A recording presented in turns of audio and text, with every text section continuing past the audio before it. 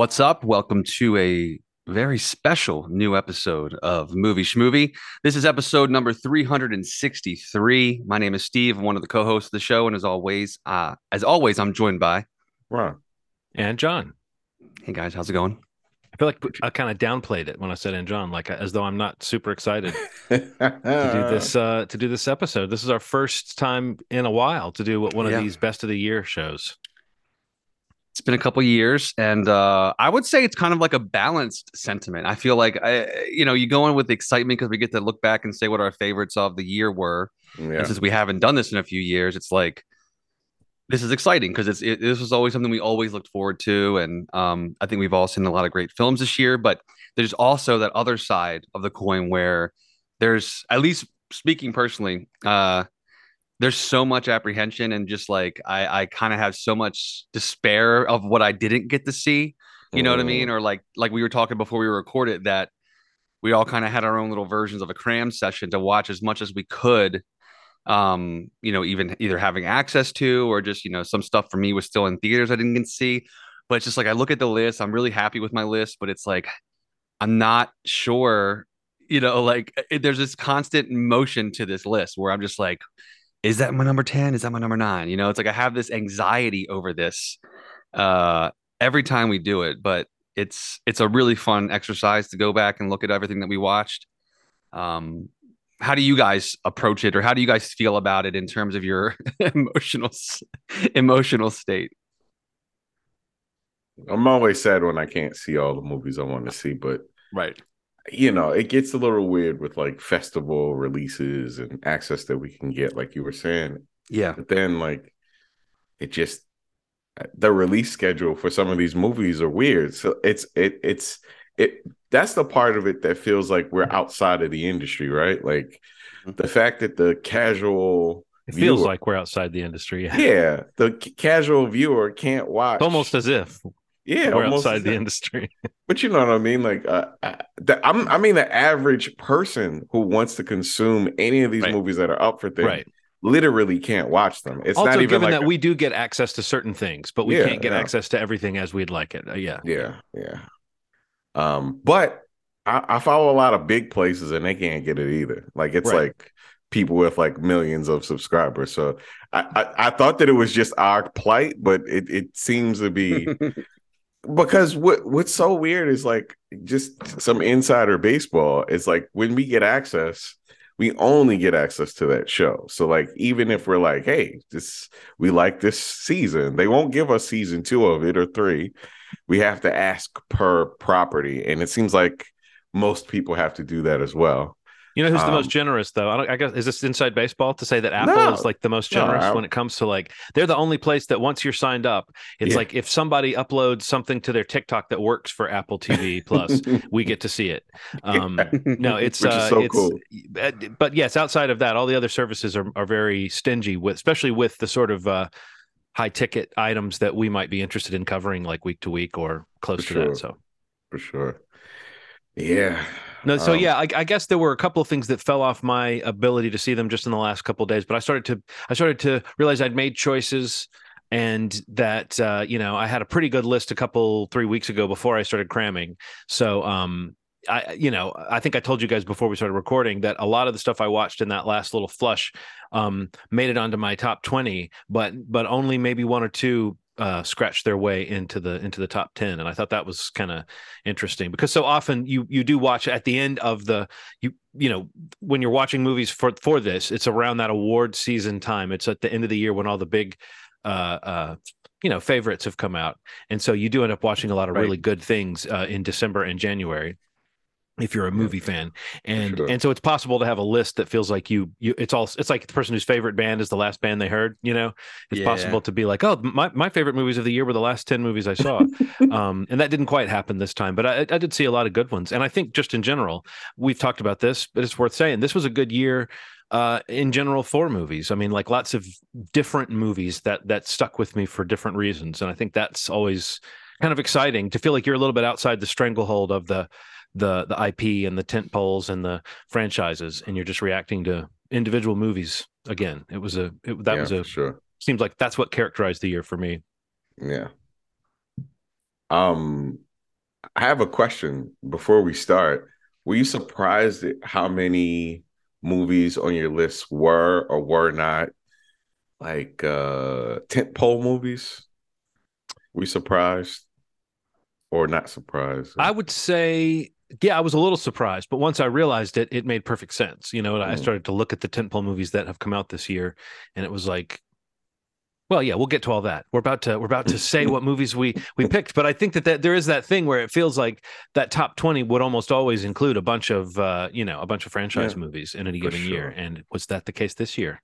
We'll find out soon. The one thing I was going to ask you guys is, did you have any movies? You talked, Steve, about the difference between number 9 and 10 on your list. Because of the way that we're doing this today, it was more of a thing to me. It's like, what was 10 and what was 11?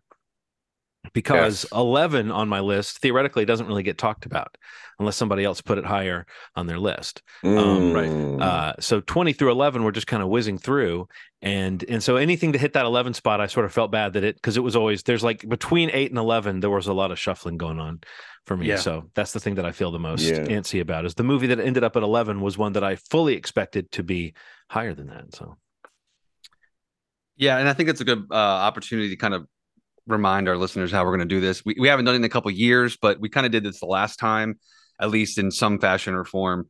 But basically, yeah, like John said, 20 to 11, we're going to kind of just go down and list the movies that we each selected. We're just going to go round robin and we'll list the 20 through 11. And then when we get to our top 10s, basically each of us will kind of have a opportunity to go from 10. Each of us will say 10, each of us say 9. But basically in that top 10 listings, the movie will be talked about basically at its highest position. So if one of us says we have I'm gonna just pick if we have Thor Love and Jurassic Thunder. World Dominion. Thor, yeah, whatever, as a number 10, and John has it as 5, and Ronald has it as 2.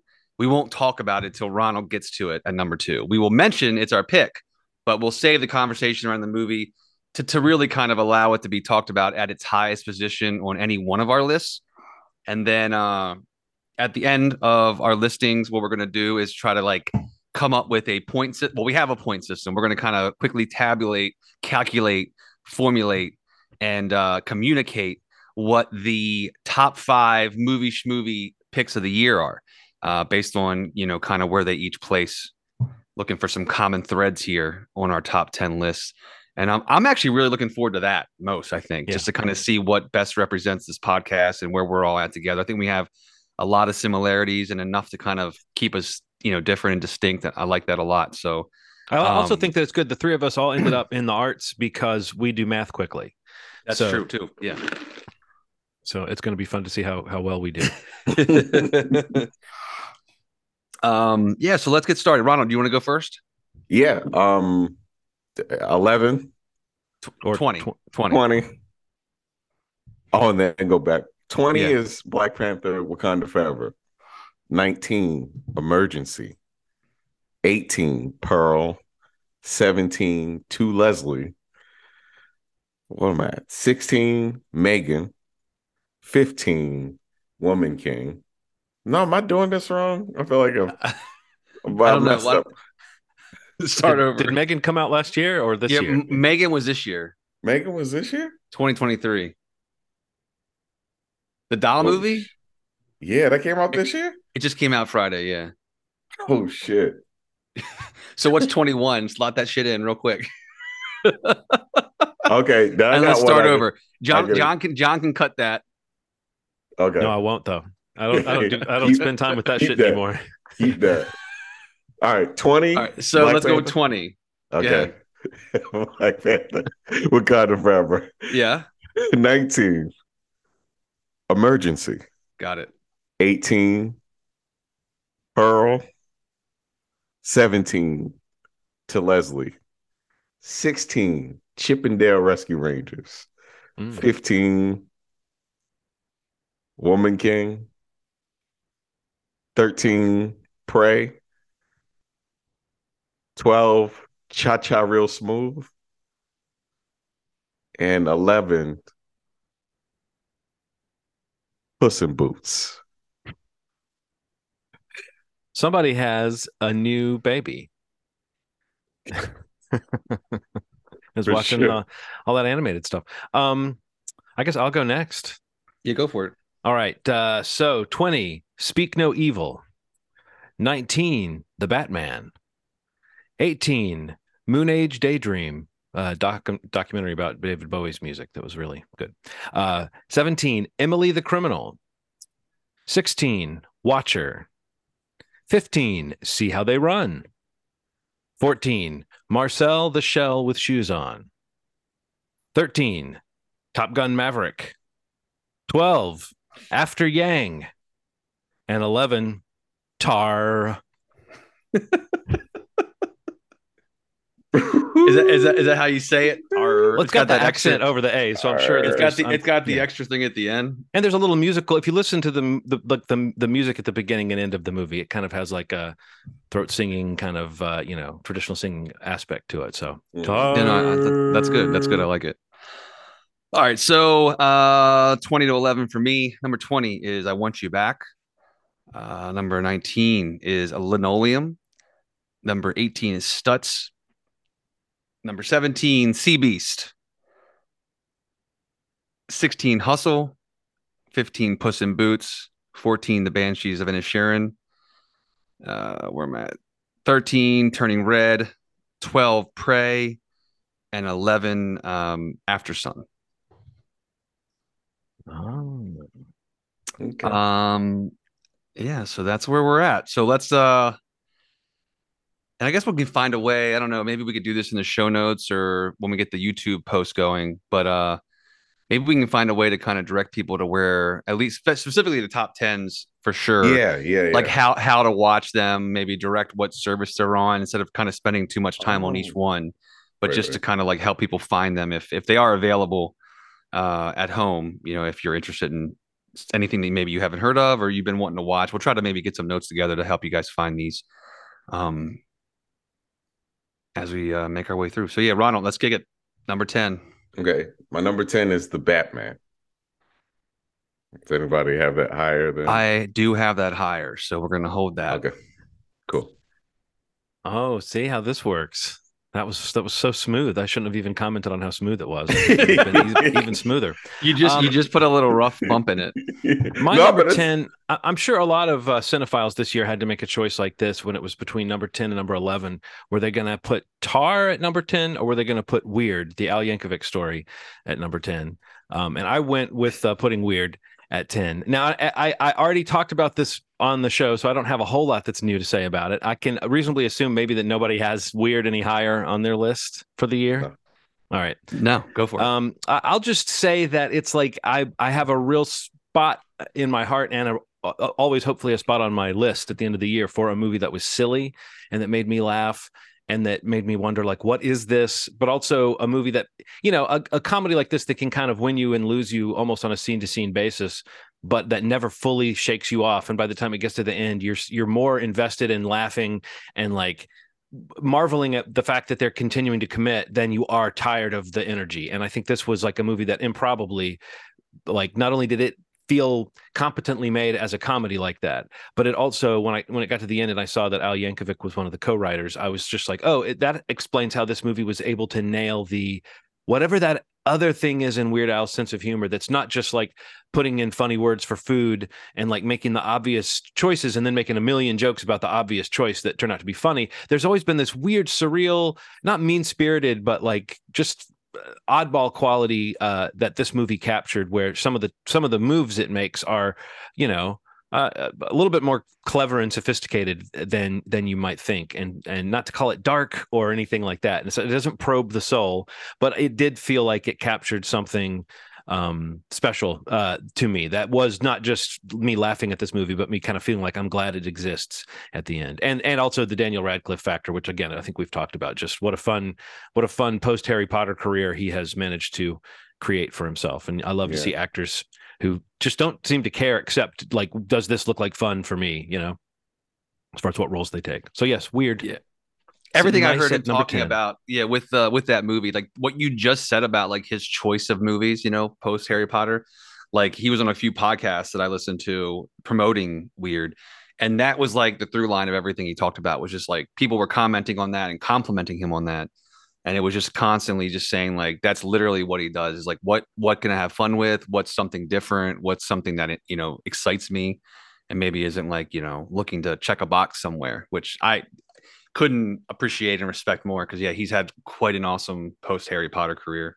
Yeah, and Weird was a lot of fun. I like that one too. And I do want to say one more thing about it too, just is that the cameos they get, they do this very funny thing where they get like today's kind of like quirky, not fringe comedians, but just like people who, if you know, but if you don't know, you might not know where you know them from. But there's a lot of those types of people cameoing in this movie, and they're playing like the era of Weird Al's music. They're playing that era's oddball celebrities. So you have someone like Paul F. Tompkins playing Gallagher. You have Emo Phillips, I believe, as Salvador Dali. Yeah. You have Dimitri Martin as Tiny Tim. It's just that too is like a fun aspect to this movie that it's just worth mentioning. Just that the cameos alone are worth sitting through the movie just to see who pops up and how they use them. Because, like I said, it's sometimes very obvious, but it's also very sideways, which is a thing that Weird Al is better at than maybe people give him credit for. Because we just know he like says, "Oh, instead of La Bamba, it's lasagna." Yeah.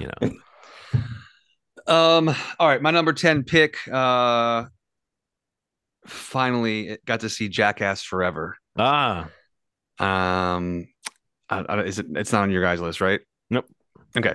Yeah, so I think anytime a Jackass movie comes out for me, it's an experience. I sadly did not get to see this in theaters. I'd seen the other ones in theaters, and I know I've talked on this podcast before, just how the experience that those movies are, and I've had watching those movies in a theater with a crowd.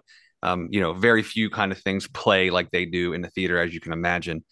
But yeah, just the new one I just felt was great. Kind of going back with the legacy crew and Knoxville and company, and kind of meeting some new members of the cast. And I think they did a really good job of kind of, hitting a lot of the greatest hits, with in terms of the characters that we see, having almost everybody there that you'd expect to be there. And a lot of the stunts I thought were really fun and funny. And I think they kind of really did a nice job of kind of dealing with their legacy and, with where they're at in their lives and what Jackass is and was and will forever be to each of them. And again, I do like the idea of them kind of ushering in, and wherever Jackass goes from here, the idea of ushering in some new blood, and, kind of having those cast members, be involved in discussing like kind of what Jackass was to them, because a lot of them were like kids when it came out, or if not even born yet, they're young, and I just thought that was a really cool balance. And I think just in all, it's just one of those great things I will watch no matter what they ever do with Jackass, whether it's a movie, a series, a special, a 0.5, whatever comes out. I will absolutely watch, and I'm confident that I will love, because it's a soft spot for me. Is I'm a huge Jackass fan, and Jackass Forever was a great time, so it's my number 10 pick. Did you see the Jackass gang on Celebrity Family Feud when they were on there? I saw clips of them on there, which was charming. I mean, I'm just stressing that like Johnny Knoxville is just one of those guys who seems very genuine, seems like himself. And there's this weird loyalty and affection that crew has for each other. It is very unique, and there is something that like those movies are well regarded as movies, or as just pieces of entertainment, or as just theatrical experiences, or whatever it is. I think that is an interesting, if we're talking about franchises, that's a franchise that's had like maybe longer life than you might expect. And people are legit excited when it comes around again. And it's like, I don't know, there's something about like a bunch of knuckleheads that enjoy each other that much. And when you hear Johnny Knoxville talk about all the times, it's like all the times he's been like, declared dead and then resuscitated on the spot, or not that, but I mean, it's like, he just talks about it so casually. Oh, that's the third time I cracked my sternum on one of these stunts. And you're just like, I would quit after the first time someone said you might crack your sternum on a stunt. So the devotion and stuff is really funny. And I think whenever there's a trailer for a new thing, like if you're talk about being in the theater, even if you don't see the movie, the trailers will usually get a big reaction in the theater. Oh my God. You can't say that about most trailers anymore. So yeah. Classics. Jackass. All right, Ronald, number 9. Okay. Number 9, Bad Guys. Does anybody have that in their top 10 list? Have at it, Okay. buddy. All right. So, if you told me that one of the greatest heist movies that come out in 2022 or even a couple years before was an animated movie, I wouldn't have believed you. There's something about this movie that just kind of hit me as a bad kid, growing up who went to, you know, a bunch of stuff. I was permanently in detention in middle school. Like I was printed on the sheet. I wish I was joking about that. I went to three Right. high schools. I was kind of a bad kid. But there's something about the way that this movie kind of embraces, the bad guys and the people that are kind of considered rough around the edges. Yeah. And you see how deep the friendships go, and even the crooks can get taken advantage of. It's a cool movie that keeps unfolding.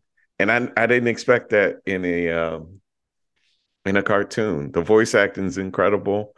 Um, and this is one of those movies where it feels like they really reached out to get good voice actors ahead of the names, because Mark Maron's who's Mark Maron's a very popular person. I had him on my list for To Leslie in my 11 through 20. Incredible actor. But when you think like A-list actors, you're not thinking Mark Maron as a voice actor that'll bring in a cajillion dollars. But his effectiveness, just voices like that you just can't get out of your head, Right. and sometimes you don't even realize who they are until you look at the credits. Just really effective voice work. And I just had a ball watching the movie. And it also sounds and looks incredible. So, Bad Guys. I need to watch this one, and I need to watch Sea Beast. You mentioned it in your 2211, Steve. Yeah. But like, CB's just missed the cut, but yeah, this and Bad Guys. Yeah, Bad Guys is great. I would definitely recommend it, John. well, I mean, I have the opposite effect of what I said about you guys with the animation, which is that I don't have a kid watching animation a lot right now. So it's now on me to watch those movies and like in a timely fashion, whereas it used Right. to be very much that they were events for us to have Right. any kind of family fare that looked fun like that. Like I know we would have seen Bad Guys. I know I would have watched Strange World when it came out. I know I would have Yeah. watched the other one you mentioned, Sea Beast. So yeah, it's good to remind myself I can have some fun with that, even if my my old animation buddy is now too cynical, to want to watch that stuff. At least momentarily.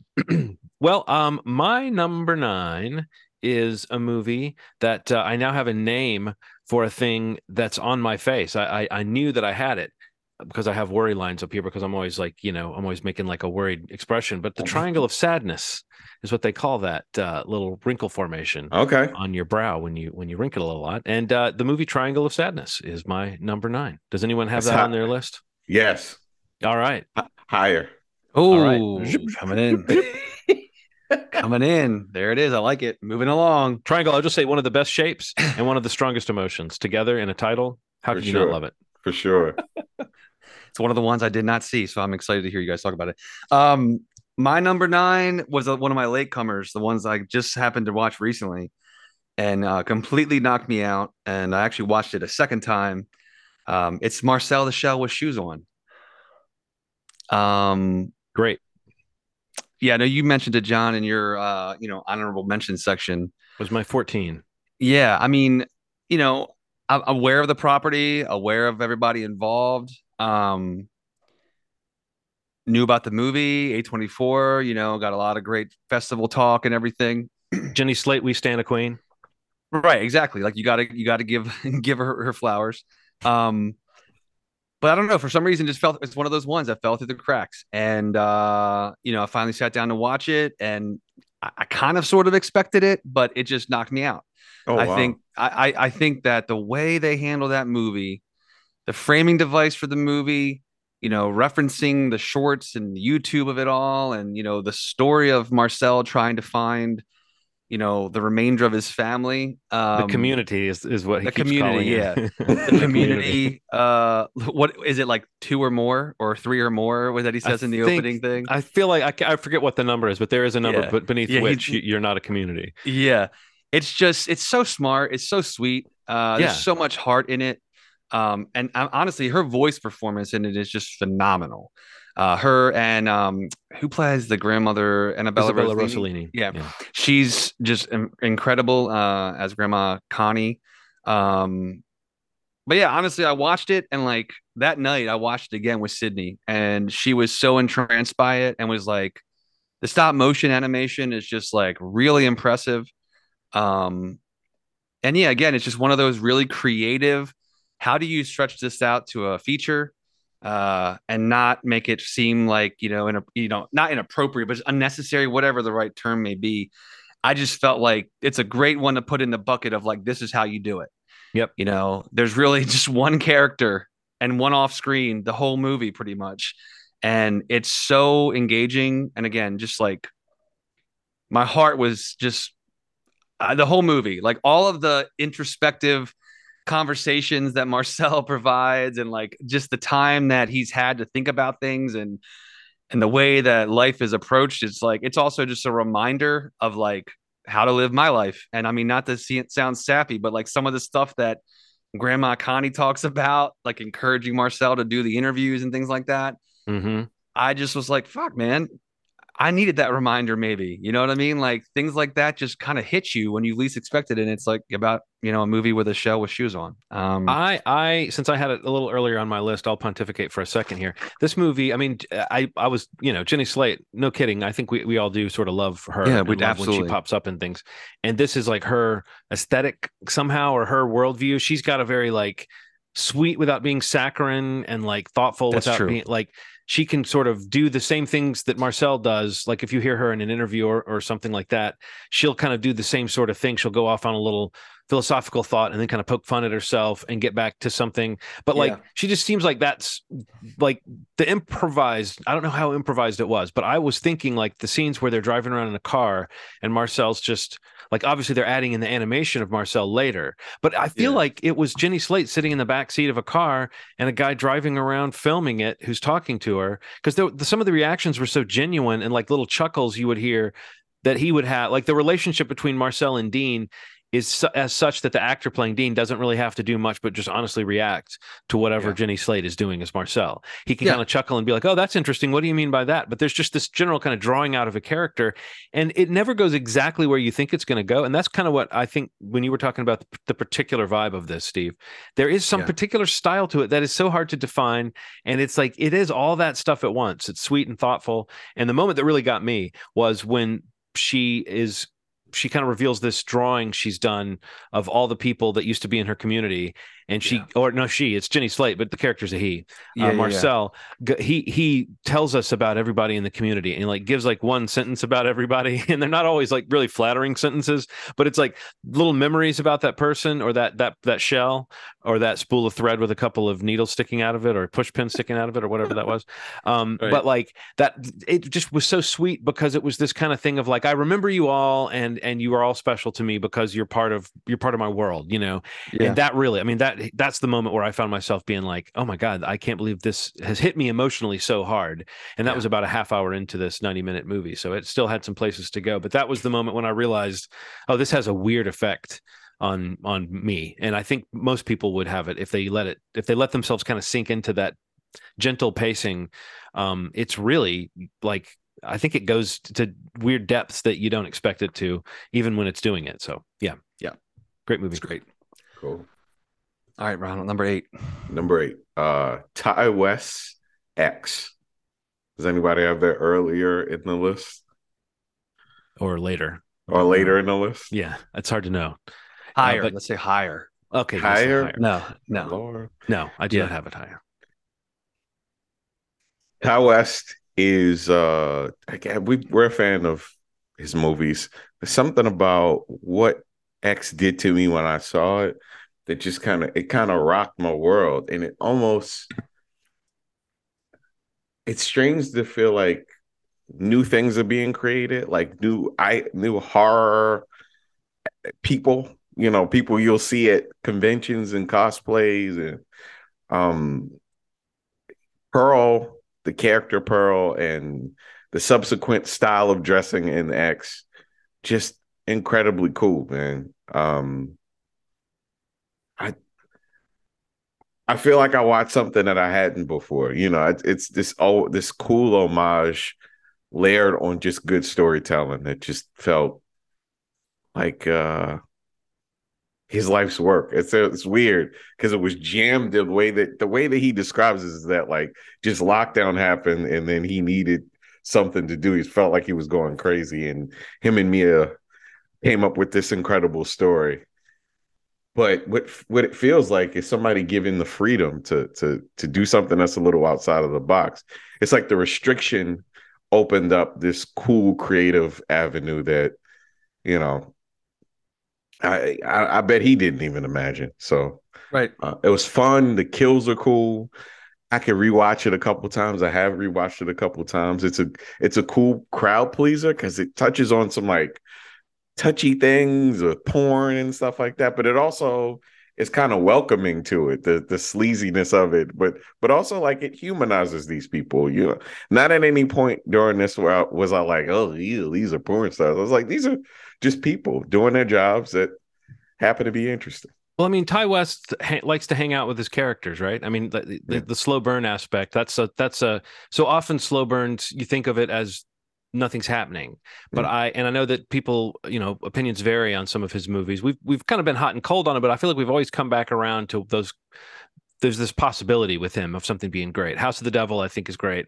I like Innkeepers more than most people, but even people that don't like it, I think would say that it does that same thing of like giving you a chance to spend time with characters that he clearly has affection for before things ratchet up. It's like that's the thing where if you're not digging the characters, it's Right. going to be a bit of a hard sell. And I think what it is about X that is very true, what you were saying, Ronald, is that thing that like just because it's in porn, it's like it's got this engaging the slasher structure with a little bit of intelligence applied to it.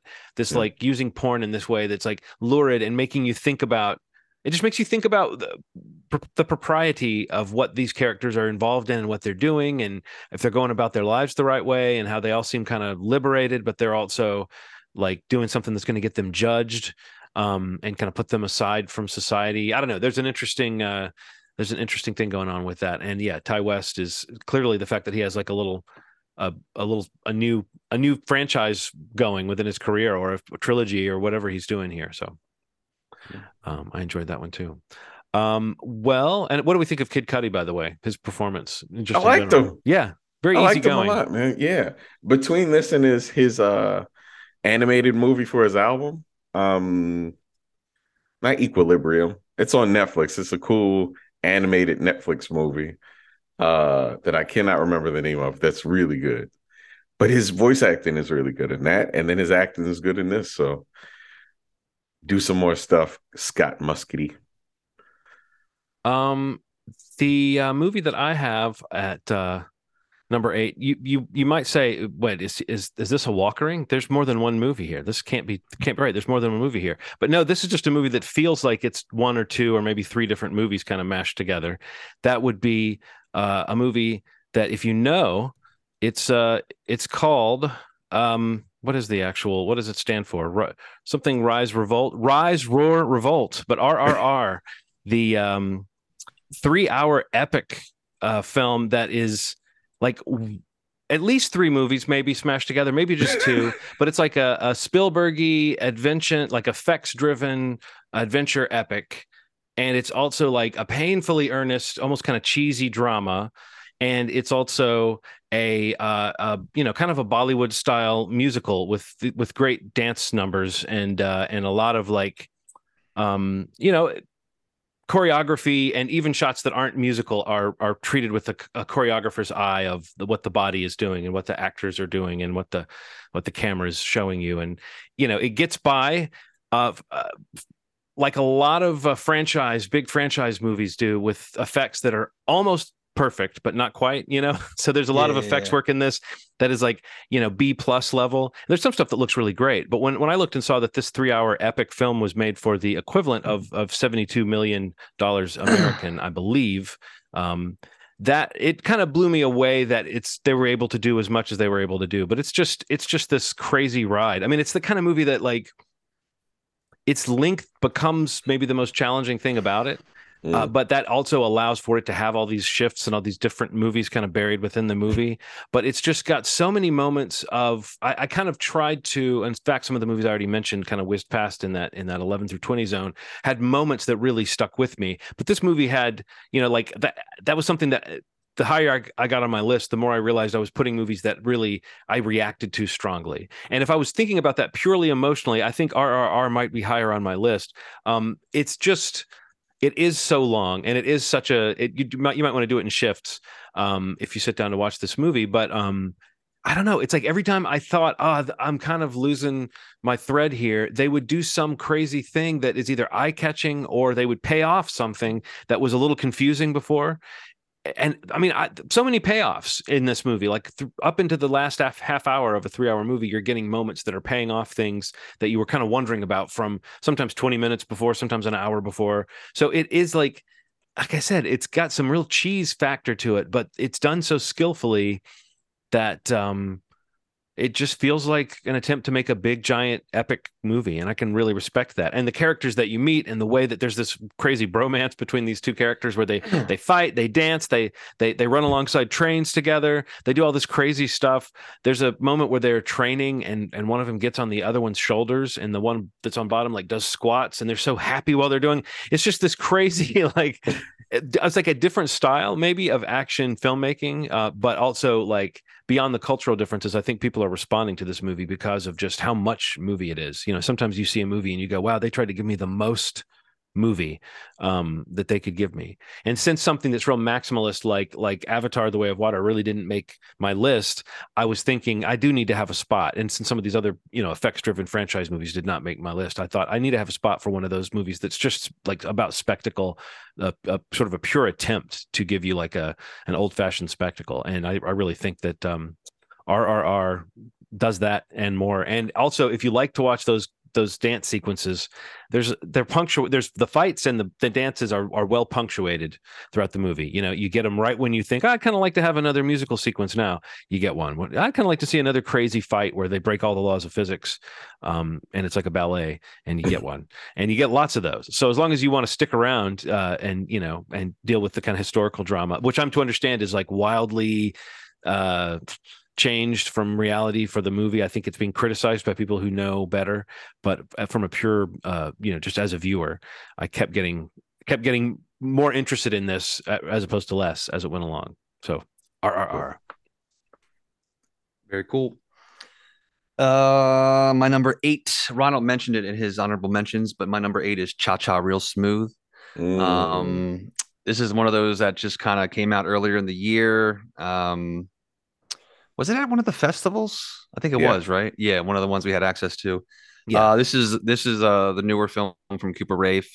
Dakota Johnson's in it. Leslie Mann's in it. It's just one of those things that honestly, like we talked about it a lot on the show. I didn't really know a whole lot about it. I had seen Shithouse, which was Cooper's film that came out prior, and I don't know that I'm like the biggest Dakota Johnson fan in general, but I feel like I may have turned a little bit after this movie. Just kind of like one of those coming of age, even not in the proper age of your life, like where you're just trying to figure out what to go do with your life. And this movie about this kind of party MC, bar bat mitzvah MC, whatever you call it, his job function in the movie. He stumbles, across this mother and daughter and kind of forms this relationship with Dakota Johnson and her daughter. And it's just their relationship, the I didn't know she was at having a daughter in a movie age yet, but I guess she is. Yes, she is. Yep, right, she is. She had her young, John.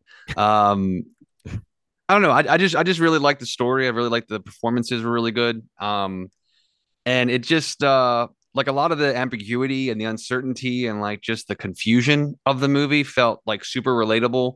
Yeah. And not even that I could, at a certain point in my life, in terms of what am I doing, it definitely felt like a bit of a mirror for me looking back at when I was at that point. And Not that I was meeting moms at bat mitzvahs, bar mitzvahs, or anything like that, but You went through a there was a phase. I went through a phase. There was a turn, there's a relatable turning point into like, what am I doing? And it's the Hmm. pressures of, your family, your friends, the people that, had expectations for you and what you had for yourself. And what that does and does not need to be, to make you happy. I just really liked the movie a lot. And it was one of those ones, that surprised me, on my list. It's one of the movies, probably, I would say, probably with Marcel on there, that were, two of the bigger surprises for me, only because either I had no expectations or didn't really kind of see it as making that big of an impact on me. But yeah, Cha Cha Real Smooth really, had a impression, or made an impression. And again, it was earlier in the year, and it kind of stuck around for me. And that's on Apple TV Plus, one of the movies they got. But yeah, I definitely recommend that. That's my number 8. Ronald, you're number 7. Lucky number 7. My number 7 is Barbarian. Does anybody have that? Just that's the song that plays when you have to wait. Oh, cool. That's exciting. That's really exciting. John's like, that's the song. Okay, cool. Whose pick is it? 7. That's my Yeah. Nucky Lumber Slevin is a movie that a lot of people, I think, said the opposite of the title when they heard it was coming out. They said, "Yep, I'm going to go see Nope." Okay.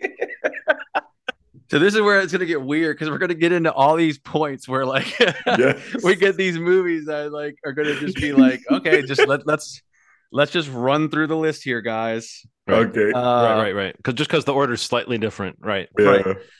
All right. So my number 7 is what am I? 10, 9, 8, 7. My number 7 is Glass Onion, a Knives Out mystery. Okay, cool. Perfect. So I love it. I love it. Okay. So this is shit. It's my pick then.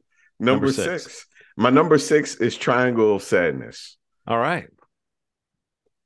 Steve, so talk to me about that one. Do you have that one on your list, Steve? I do not. I did not see Okay. that. Oh, that's right. You said you didn't see it. So, all right. So if Menu was kind of muddy about its message when it comes to class and representation, and this movie succeeded. I feel like it executed. It feels like 2 movies. yes. But what it really succeeds in is kind of shedding a light on privilege and class and beauty, and also like how your status really depends on where you are physically on earth, and when the business world and the high class, high stakes world can give you the impression that you can make it anywhere. And there's a small character in this movie that kind of shows everybody that, when it comes to primal, when it comes to, the things that you need in this world, like really need, like foods, water, fire. There's some people that would rise to the occasion, and they are alphas in this space. And it's just a cool commentary on that stuff. And I feel like, we were talking about how parts of the menu felt like they got a little weird. I feel like this kind of made it like, this tied it up in a way that I was like, oh man, this tackled it in a way that I think did it a little better. And it had its like symbolic like flights of fancy too. Like, but it did it better. Like, for instance, I was talking to a friend about this, because I had Triangle of Sadness at number 9, so I'm glad to finally get to say this. But like, about how basically the whole idea of the menu is kind of contained in that one scene of Triangle of Sadness where they're having dinner and everybody's eating the fancy dinner that looks like disgusting food that's being served on the cruise ship. But Woody Harrelson, the captain, is eating a burger.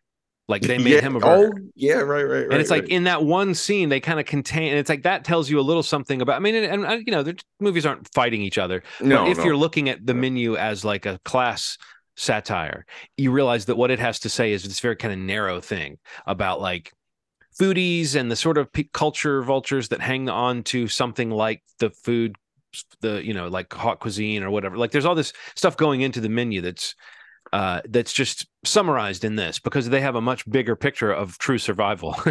Yeah. being For depicted. sure. And Sure.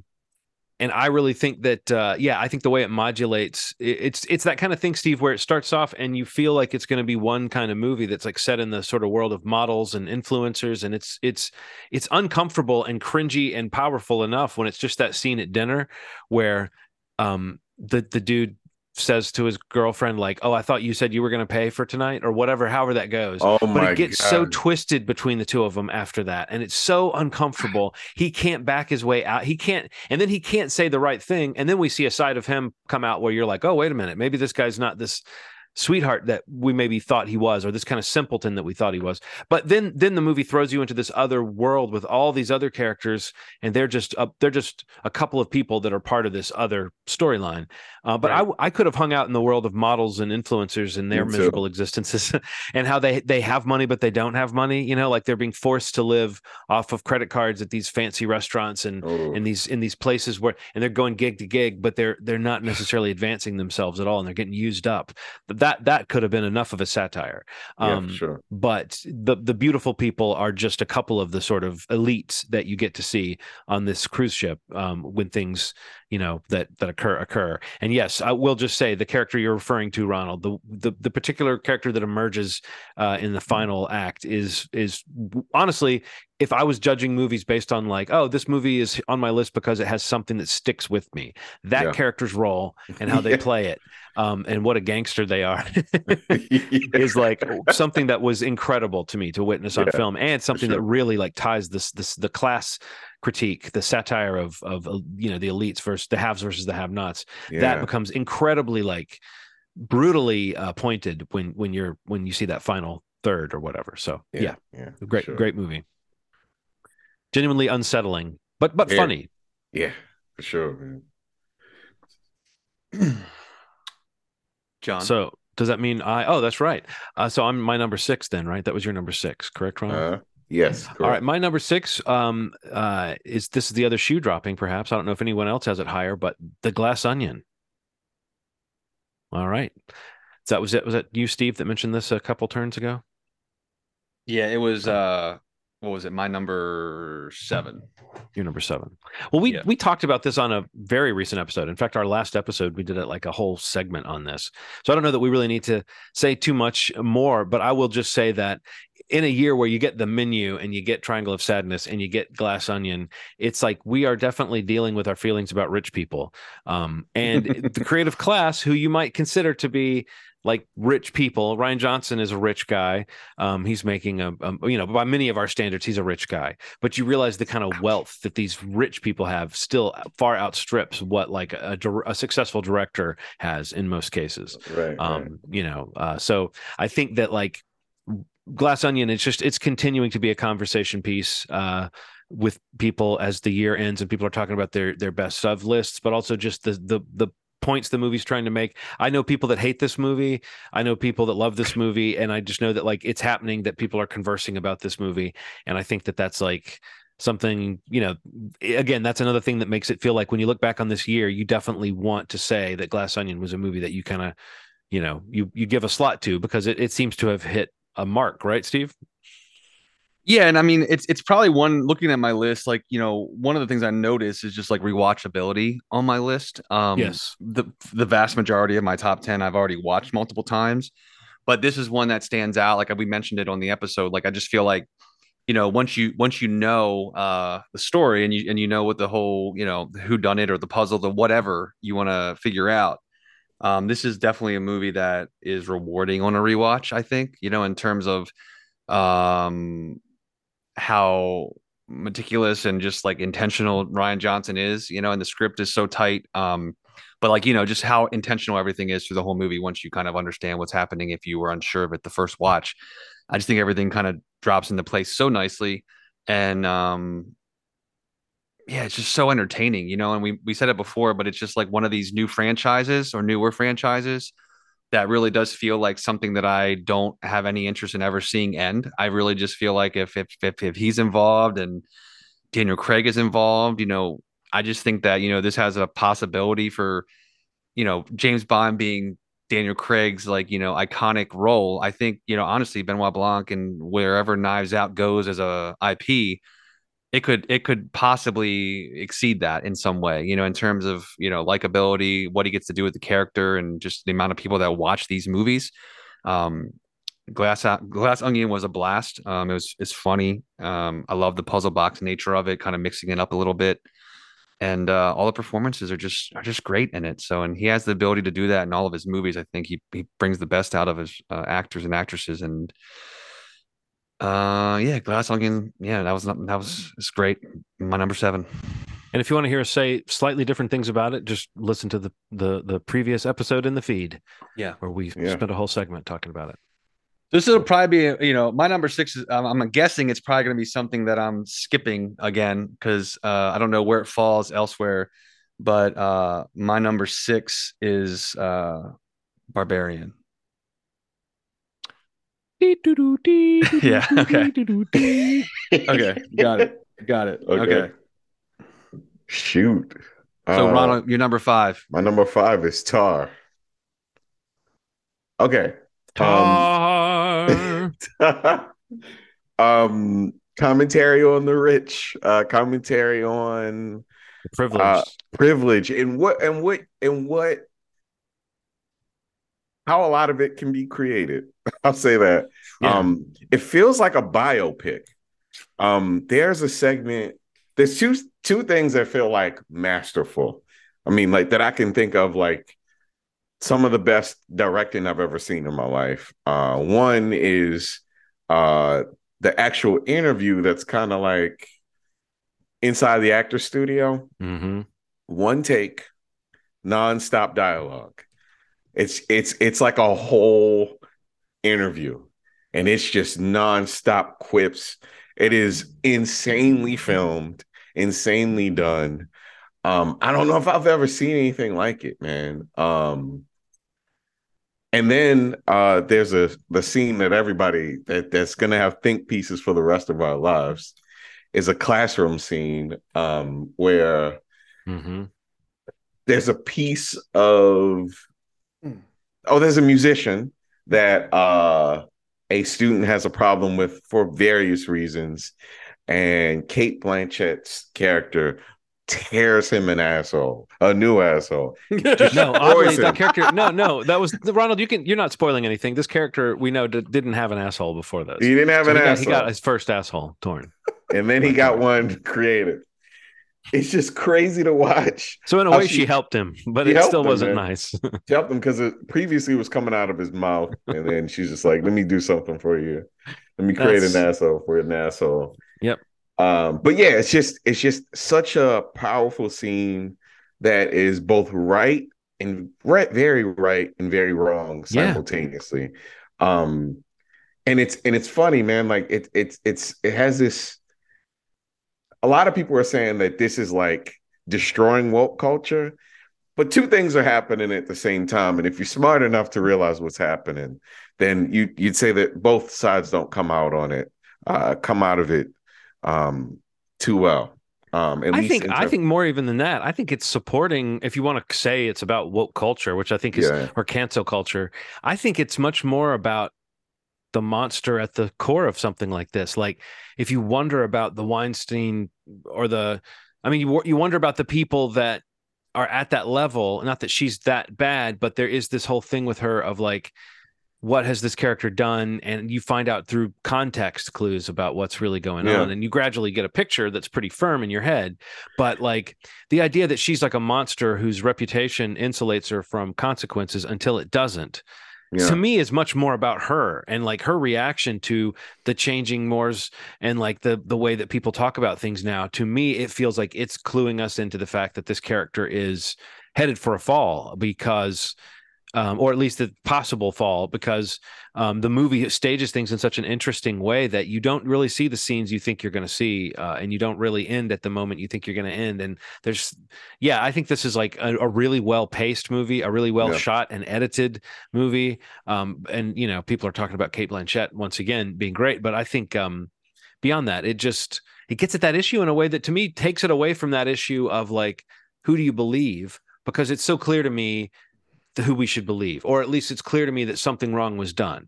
And the specifics of that don't matter as much as watching this person who thinks they can't be touched, be touched by something they've done.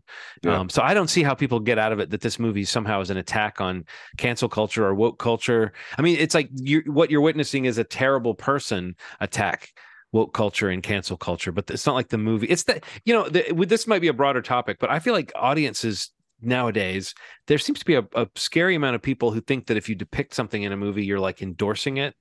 And that if a movie doesn't like end on a note of like, we saw the bad person get punished for the very thing we knew they needed to get punished for. Like sometimes movies end with a Pyrrhic victory, or they end with an outright reversal of what you want to see happen. And it leaves you thinking about that, but that's not because the filmmaker wants that to happen. It's not an endorsement just to show it.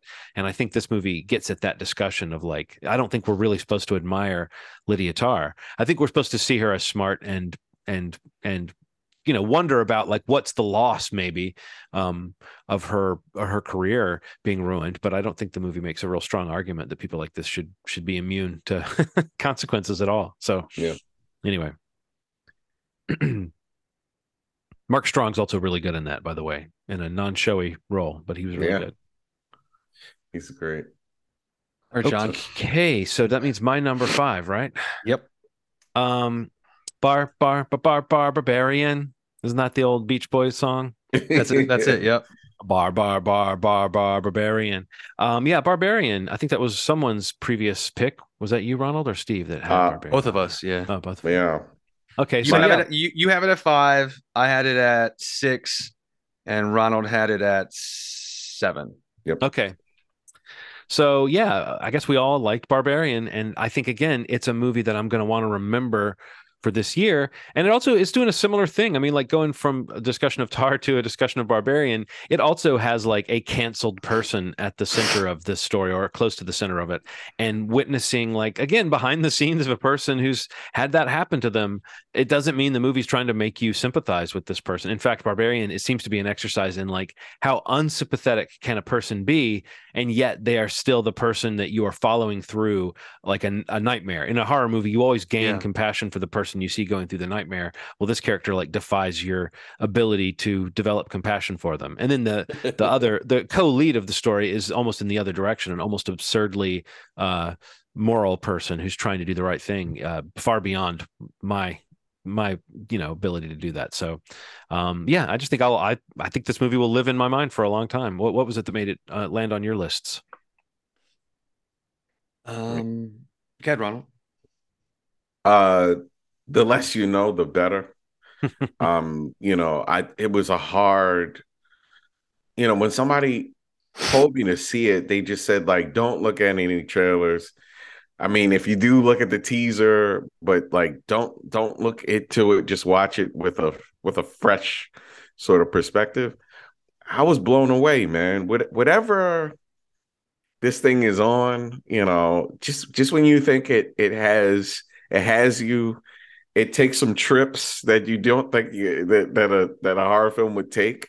It's very aware of the scope of it. It gets bigger than smaller, than bigger than smaller. The character turns are really cool.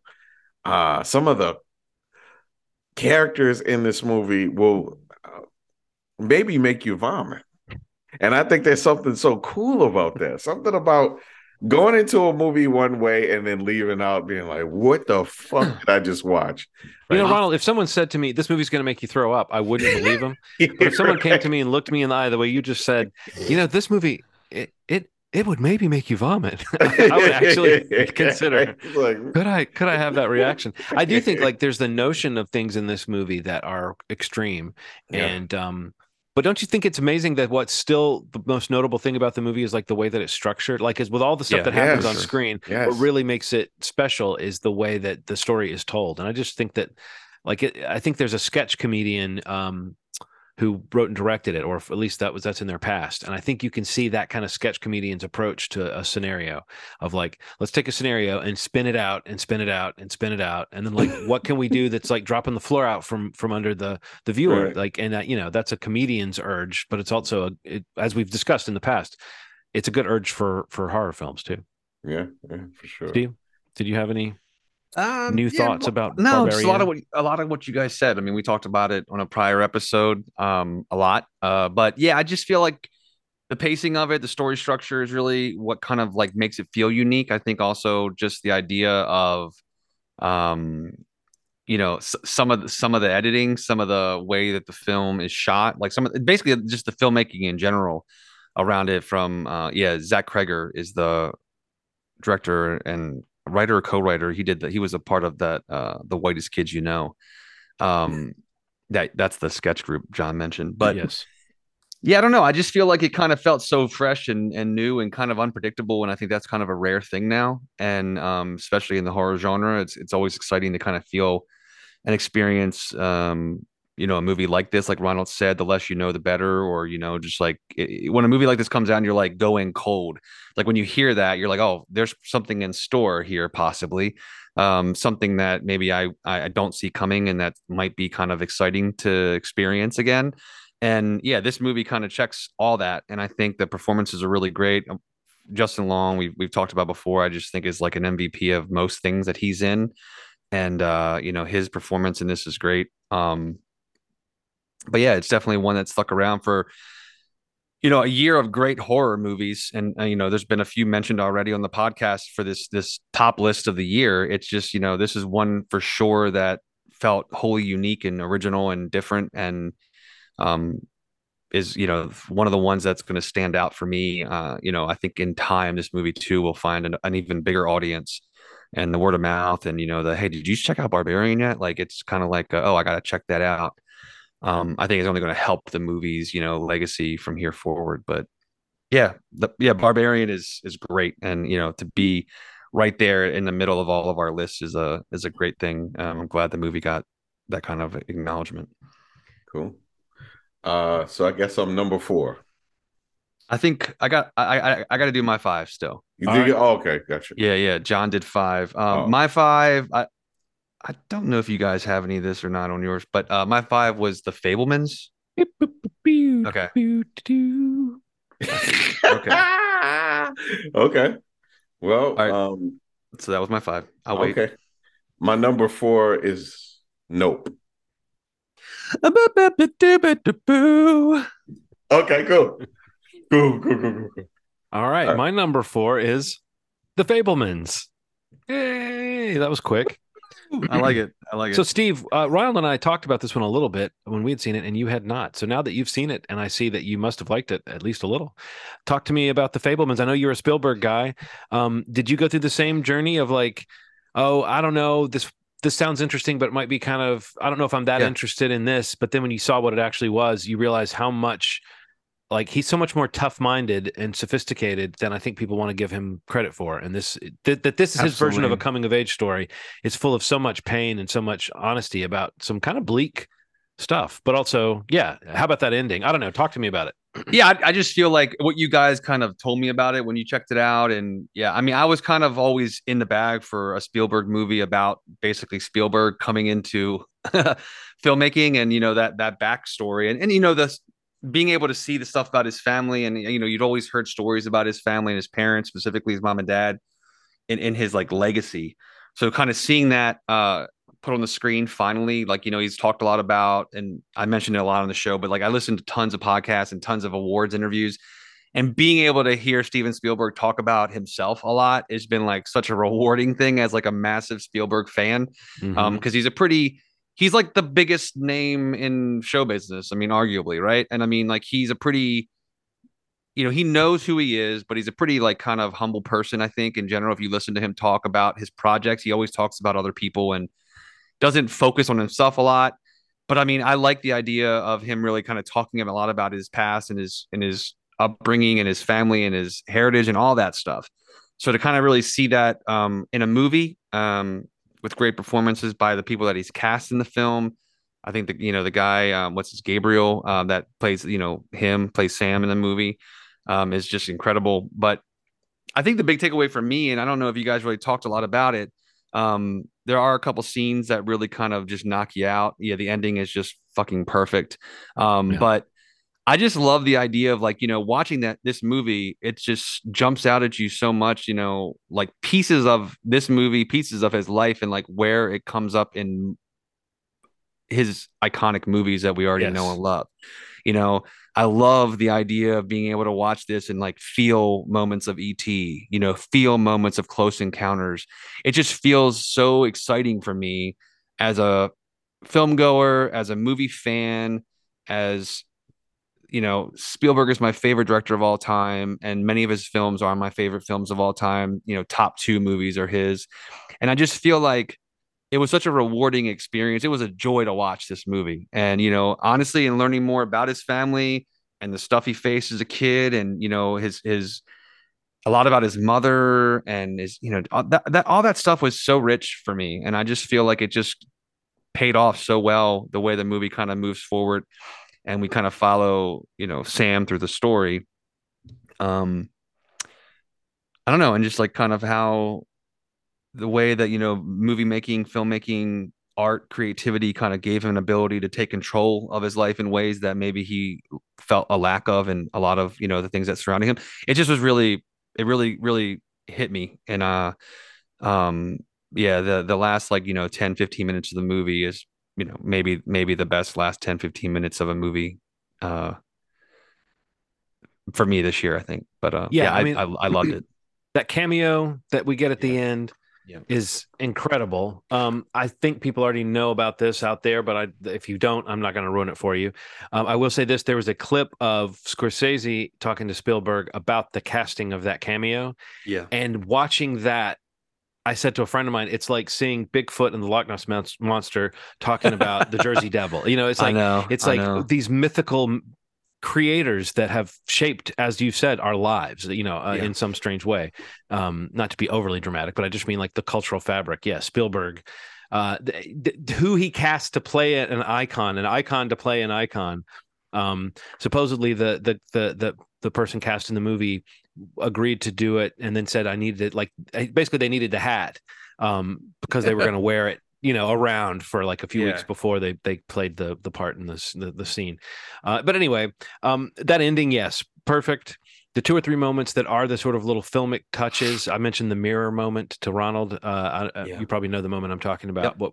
So what you're talking about, Steve, is like not just to where Steven Spielberg found his, like how Stevie got his groove back, or got his groove for the first time through film, but also like how being a creative person sets you on this path of almost like you're going to forsake your family and you're going to forsake a normal life, and you're going to forsake living a life where you aren't constantly filtering it through, oh, that's a good idea for a story, or that's a great moment, or I can use that, or I wonder what whatever. It's like it was a surprisingly honest and kind of honest assessment of that idea, the choice to be a somewhat selfish choice in a strange way, to be not the next Steven Spielberg, but the Steven Spielberg. When people talk about the next, he's the first one. A really carefully made, very gentle movie in some ways, and I think the way it treats the parents is very doesn't shy away from uncomfortable stuff, but it also really dignifies the choices and the love shown by his parents, I think, in some key ways. So, and I mentioned to Ronald, but yeah, Seth Rogen is one of those guys who I just, I love him. And I thought he was unexpectedly great in this, except I might expect it, but I just mean it was fun to see him play a character where I actually heard that they said, tone it down, like don't be as funny as you are. Like you can't be as funny and charming as Seth Rogen. You have to be a slightly more dull version of a funny, charming guy for this character to work. Because he's the improv master of like making a character really pop. So anyway, The Fablemans. You liked this movie, right, Ronald? It wasn't on Oh, your I list, loved but it. I I remember loved you it. enjoyed it. Yeah. The only reason it didn't make my list is because I forgot, just because of the sheer volume of movies. I really did. Like, this would have been somewhere, if not 11, then like 10 for sure. But yeah, it was incredible, man. All right. So my number four, what is my number? My number four was Ronald's number 10, and that's the Batman. Um, That was my 19, as you may remember. So yeah, yes, we can talk yeah. about the Batman. I don't know. Like, in a time when DC, they had a huge hit with Joker, and it's its own thing, and Matt Reeves comes along, and for all the story and history around this movie coming to be, um, it just was a long road to get there, but I just felt like it was such a success and it paid off in so many ways. It's people start talking when it starts, screening for certain groups or certain critics or trade, whatever, like the comparisons to things like Seven. I mean, even the trailer felt like Seven. Yeah. But that kind of vibe around the film was just so interesting to me. And we all discussed this, but just that vibe and that kind of tone, the way that Gotham looked and felt, I think was probably one of the better realized versions of Gotham that we really have gotten so far in any of the modern Batman movies, to be honest. Yeah, Gotham's like a cursed place or like a Yeah. kind of a scary place. And I do think that having just read a bunch Yeah. of graphic novels with my son around that time that were like the key graphic novels that went into making that movie, we both had that feeling of like just that, like, if nothing else, this movie really nailed that idea that I mean, it's a cliche to say the city is a character, but Gotham City really is kind of a character, and it is really kind of the character that Batman interacts with the most, in a sense.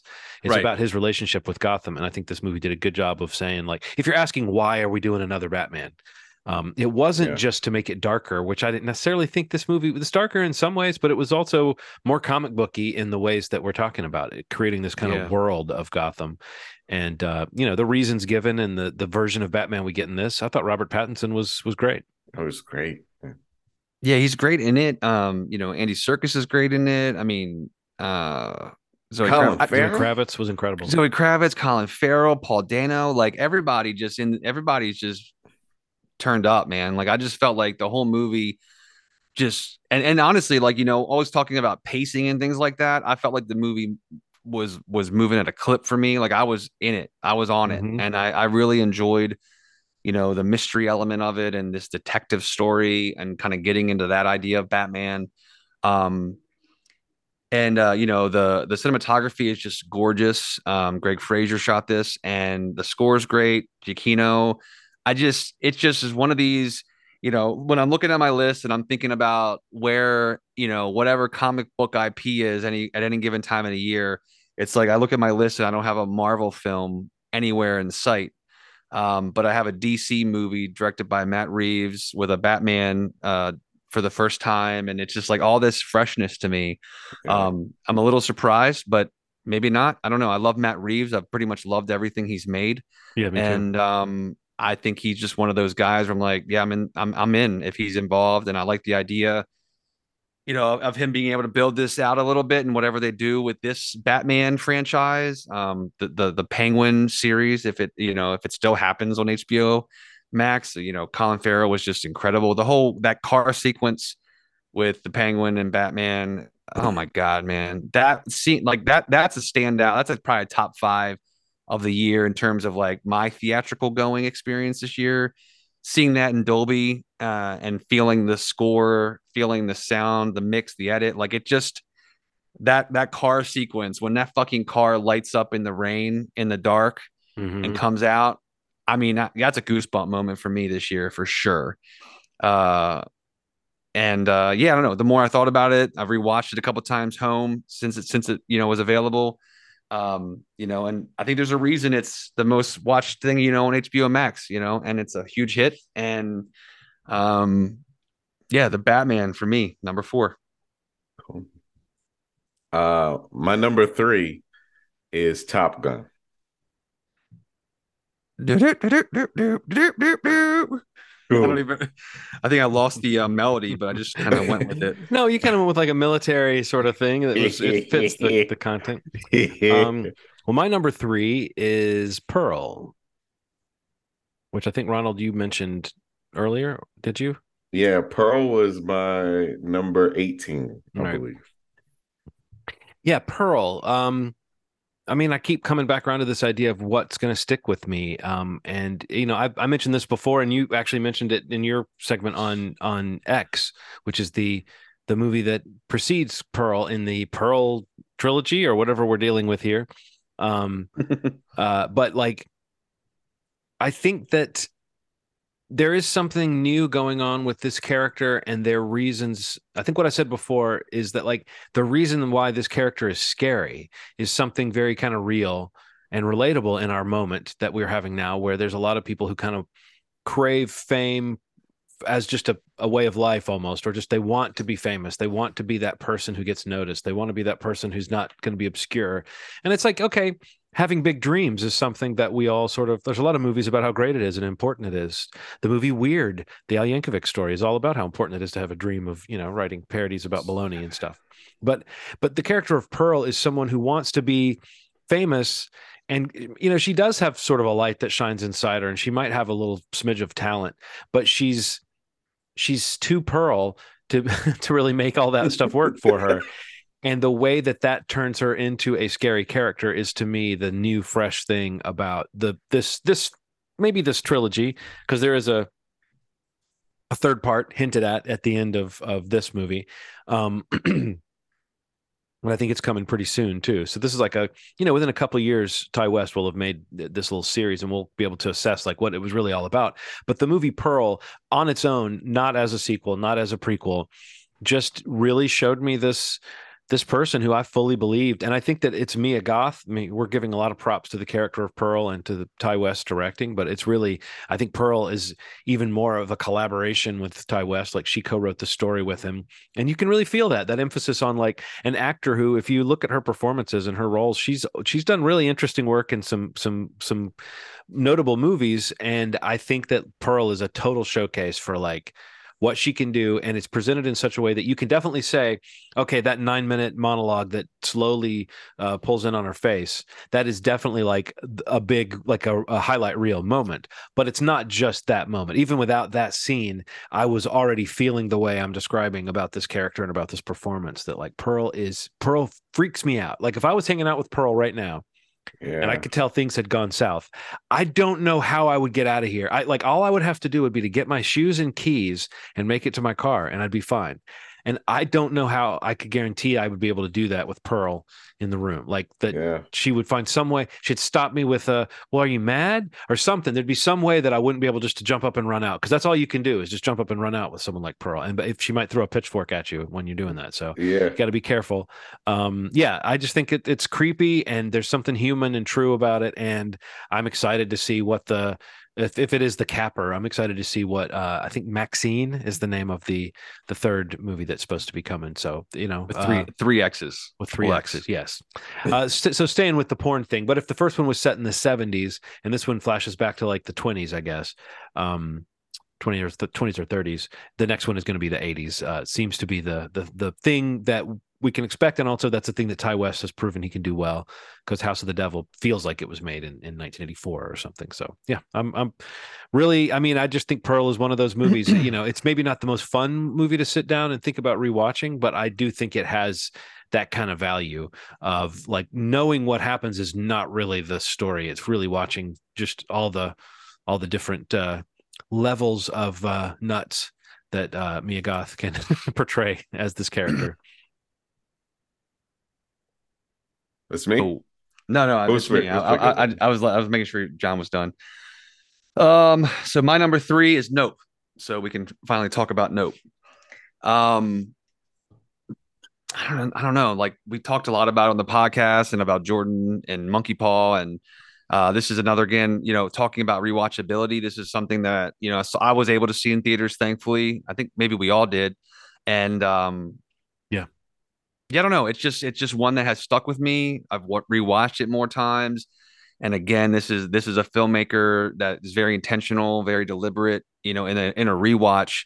Everything that is you're seeing on the screen, every character bit, every character dialogue, all the stuff that is being given, visually, with the dialogue, etc. It's so intentional. And I think that just is like something that Jordan Peele, I don't know. He's one of few that does it with the consistency. I mean, he's a brand of his own. There's only a few directors out there. If you say like I'm going to go see the new Jordan Peele movie, I'm going to see the new, I don't know, Christopher Nolan movie, Spielberg, I don't even know, but not even Spielberg because Tarantino. these movies don't make money. Yeah, Tarantino. I'm talking about movies that make money that people go see. There's only that you can count them on one hand probably still, and but Jordan Peele is no doubt one of them. And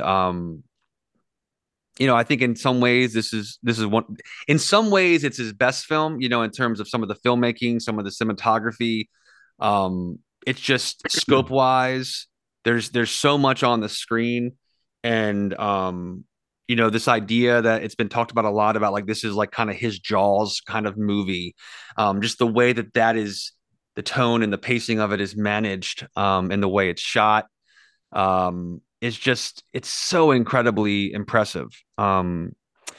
And I don't know, again, rewatching it multiple times and kind of getting into the nuts and bolts of the making of it, it just continues to be that kind of thing that's like solidifying where it falls on my list as one of my favorite movies of the year. Um, and yeah, man, just Nope's it's a gem. What I know we've all had it, so feel free to throw whatever else you want out. I mean, I know we talked about it a lot, but um, what else you guys want to add? Masterpiece. Yeah. There's a piece of dialogue that should not be a big moment in the movie that became a big moment.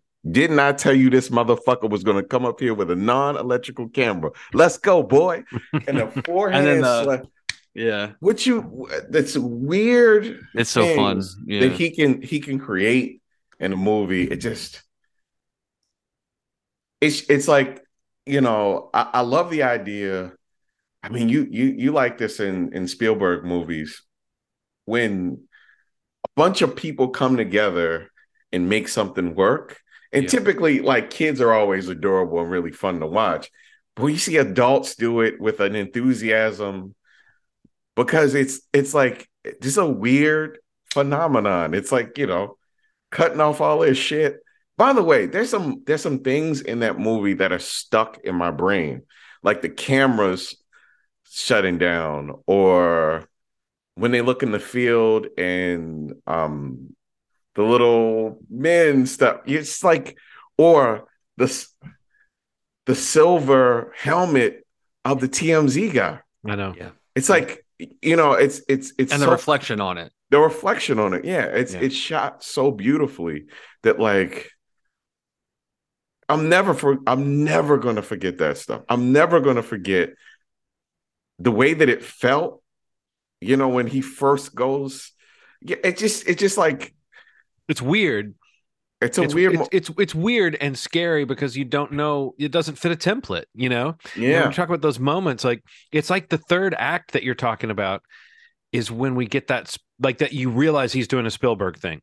Yeah, yes. Like Here- up to that, you don't really know what he's doing, and the mystery of the marketing, the mystery of the poster, the mystery of the name. You're involved in it. You're engaged with it from the first moment that starts with that crazy scene that it starts Yes. with.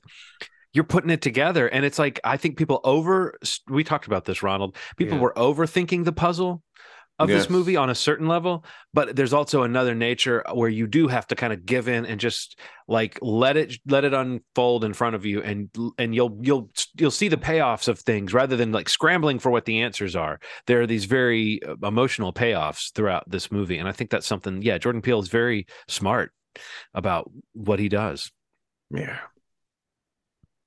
Yeah, it's movie. Yes. It's up there, man. And I mentioned it like the making of stuff. If you want to have your mind blown, seek out the video where they kind of break down how they shot day for night. Yes. And basically like all of the night scenes in the movie, are all shot during the day, like in production. And the way that they do that in post production, it's just mind blowing movie making magic. And like specifically that scene where like everything is coming down on the house without giving anything away. Yeah. Like there's a featurette where you can watch how they shot that in daylight, and it looks that incredible in the movie. It's just it's magic. I mean, it's movie making magic.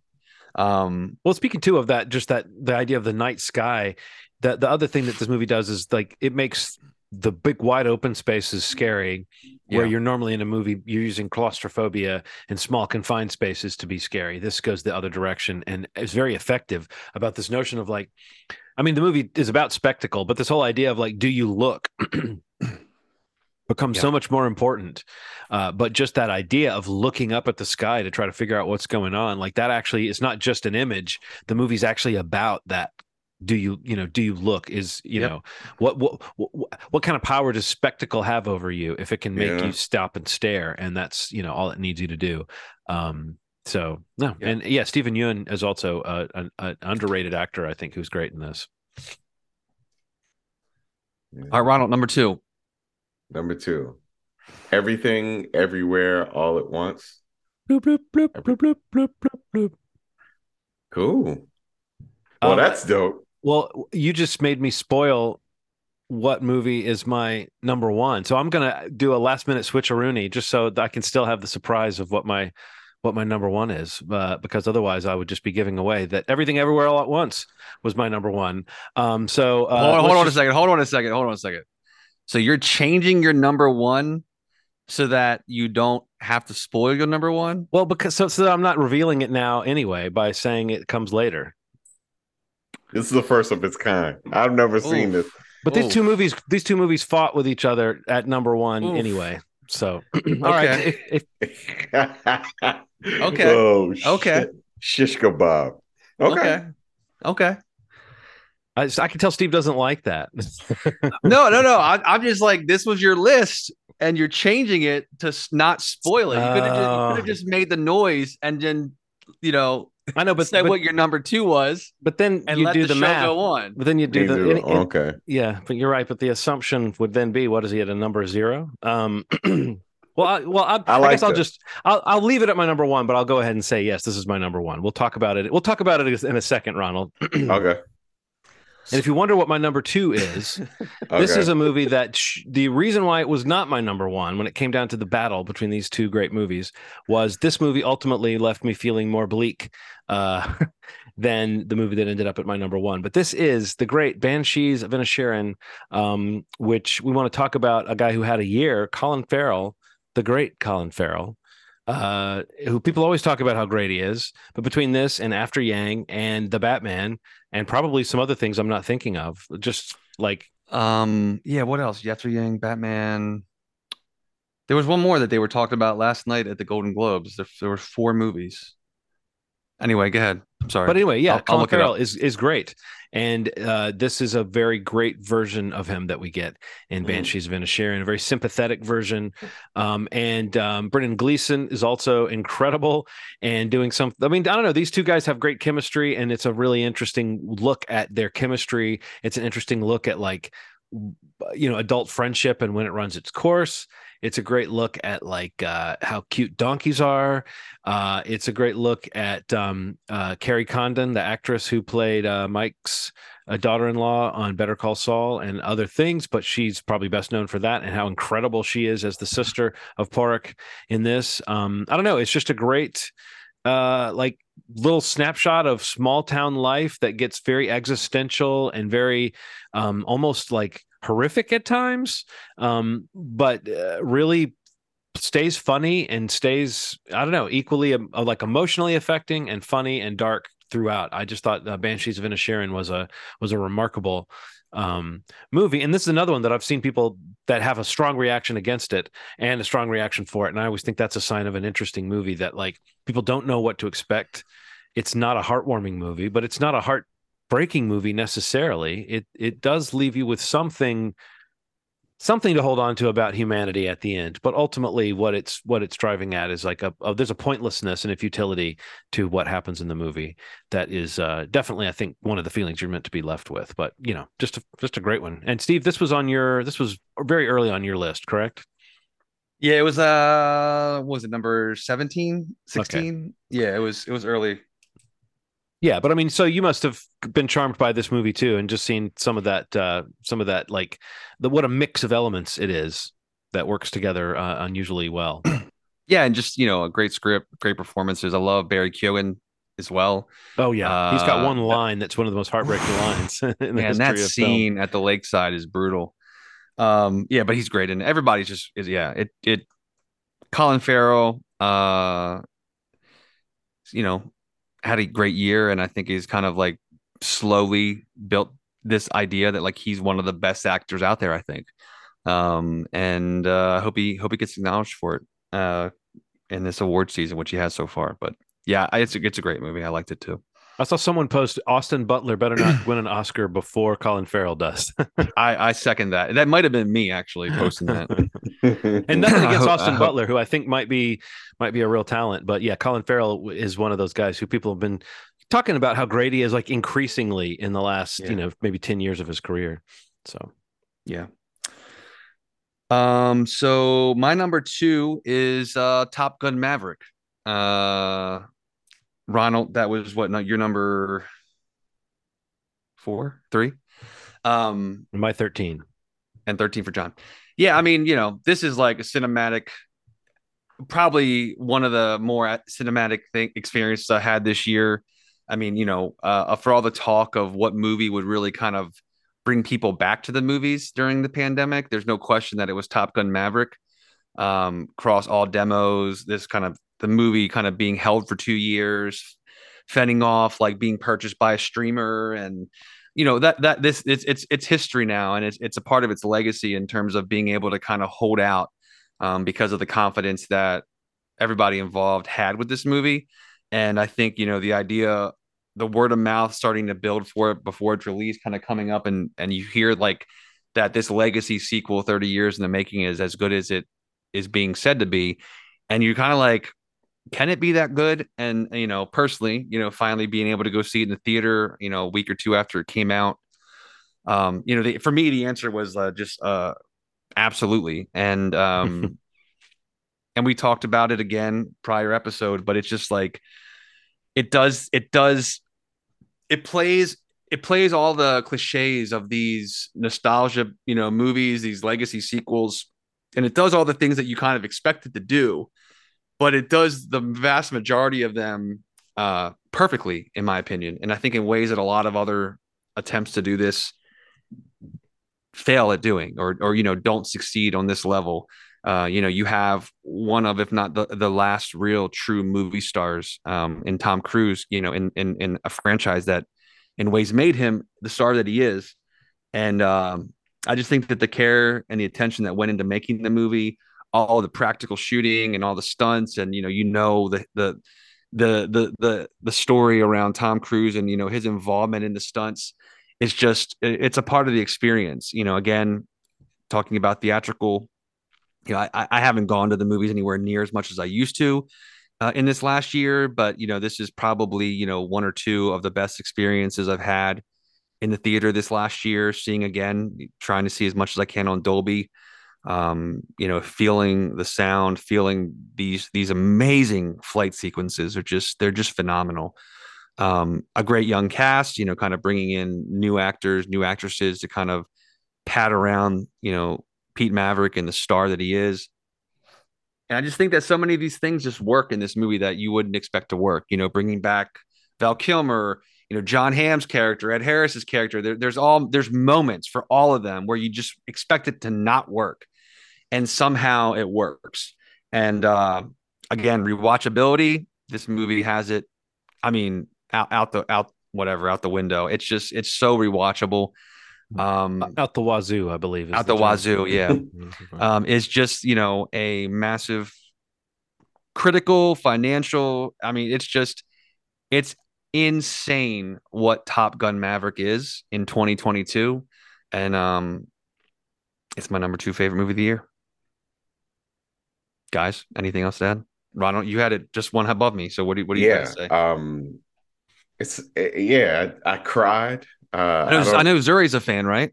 Oh, she's a huge fan. She's a I remember God, seeing man. that picture that you sent us of her Yeah, watching it with you. she was so engaged. She was so engaged.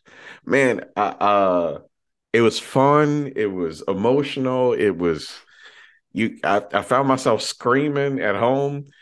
And I don't think aren't very many movies that I could bring home and I don't know how the theater experience was that like shattered my expectations for what it would sound like at home. Like I Yeah. was not mentally prepared because a lot of the times what will happen is like I have up firing speakers. So what will happen is like the sound is kind of static. In Nope and Top Gun are one of those movies we can literally feel like something's moving around the room. That's just like an incredible effect. And Yeah. even did it on my sound bar as well when I tried it upstairs. It's like there's still something about the way that the sound design is done where you're like, man, what the hell is going on? I feel like I got Yeah. an engine in my room. Yeah. It's really cool. Acting was great. Just a fun movie. And it looks fucking gorgeous. Looks Yeah. gorgeous. Yeah. I mean, it Cool. was made for the moment. It was made for the kind of movie that it is. I mean, it is so down the middle of what it is, but like because of that Tom Cruise taking it up a notch aspect of him coming back to do this, he wasn't going to do it halfway. So that means they're going to do as much as they can to bring verisimilitude to these stunts, and the nature of just what the characters in this movie are doing is is death defying. You know what I mean? So if you're going to Yeah. try to Yeah. bring as much reality to that as possible, it's like you're having to bring to bear so many filming techniques and so many, I don't know, so many things that have to be at the highest level for those stunts to come off, even if they weren't planning to do so much real flying and do so much, amazing stuff. So yeah, Yeah. like the kind of movie that was designed for this what's going to get people out to the theaters. It's going to be something easy to get your head around that is going to look good on a giant screen, and then the Mm. fact that what they're putting up there is, from a filmic standpoint, it's interesting. Even if you're not invested in the Top Gun characters, you probably are interested to see the kind of aerial photography that they pull off. So Right.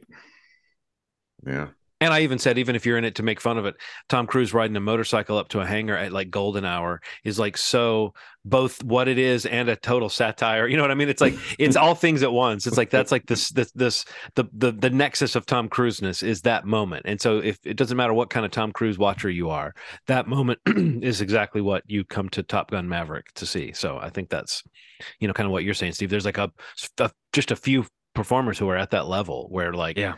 you know you might just check it out just because they're the one doing it, and which makes me think about. I mean, I don't know if you guys are hot for. I guess we'll talk about this. What movies we're really looking forward to this year, but Mission Impossible. That thinking that we just were talking about has got me so excited for what I'm going to see in that movie. Yeah. Which is a little bit more my lane when it comes to the espionage stuff over the kind of military stuff. But I was dazzled by Top Gun Maverick as well. Yeah. All right, Ronald, does this mean it's your number one? Yeah, man. What's Yeah. I'm curious. I am too. Now, here's the thing, man. Like my number two. Is this my number two? Oh yeah, I couldn't because it got. No, Yeah, you got to wait. We're gonna have to wait and see what happens. Nobody Okay. knows what my pick is. My number one. I know you guys aren't gonna figure this shit out. Park Chan Wook made a movie that is working on a level that I just have never seen in a movie. I mean, I'm a big fan of Old Boy. I'm a big fan of Lady Vengeance. I'm a big fan of Handmaiden. But Decision to Leave. Um, I'd say the gap is probably the biggest between my two and one because of this.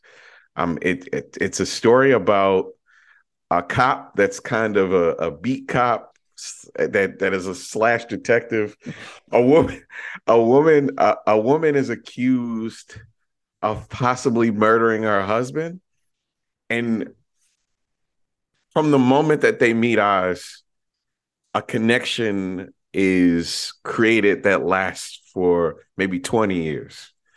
And it follows that kind of through line of this relationship. It is strange, and it's a murder mystery. It's a crime thriller, and it takes every opportunity to do something cool for each thing that kind of happens. So like one of the primary points of communication between them is text. And I've never seen text be so exciting because there's two different languages. And because of it, there's some literal translations sometimes that go through text that kind of play into how the story plays. It's smart. It's fucking shot. Like he's trying every sort of optical illusion and fisheye, and it's like he watched all of the movies for the past 150 years, and he's like, I'm gonna try 20 of these techniques during the course of this movie, and it's really to show the growth that happens, the changes in scenery, the locations of some of the things that happens. So there's a scene that starts. So the gentleman that dies falls off a mountain. It starts from the conversation they're having, aims down the camera, and goes into the body bag of the killer, of the killed man. It's just like seamless, and it just stuff like that. The whole movie, just like transitional camera things. On top of that, the acting between the two main actors is just. It's a love story. It's a crime mystery, and its resolution is fucking heartbreaking. It's not clean. It's not simple, and it really forces you to figure out, who you think is the villain in this movie, because there are a couple of villains. It depends on who, how you go about your life really determines how you view this movie in terms of villainy, and it's a cool ass movie, and I can't stress to you more how beautiful it is. And it's available on Mubi. Mubi is trying to do this thing where they're getting movies directly from festivals, which I think is really cool, and making them readily available in the highest quality that you can get it in, pretty much. So you can get a movie. You can rent it for, I think it's $5.99 right now. Mm-hmm. And I think I bought it. I actually bought it on iTunes. I bought it outright. I just needed to have it in my collection. And it's available in 4K and that, and 5.1 surround sound. It's a cool movie that just impressed me at every turn. I was not bored. I wasn't. It's pushing the envelope of what filmmaking can do. And I know that like in 2-3 years, some American director is going to steal some of these devices that he uses in this movie. It's that well done.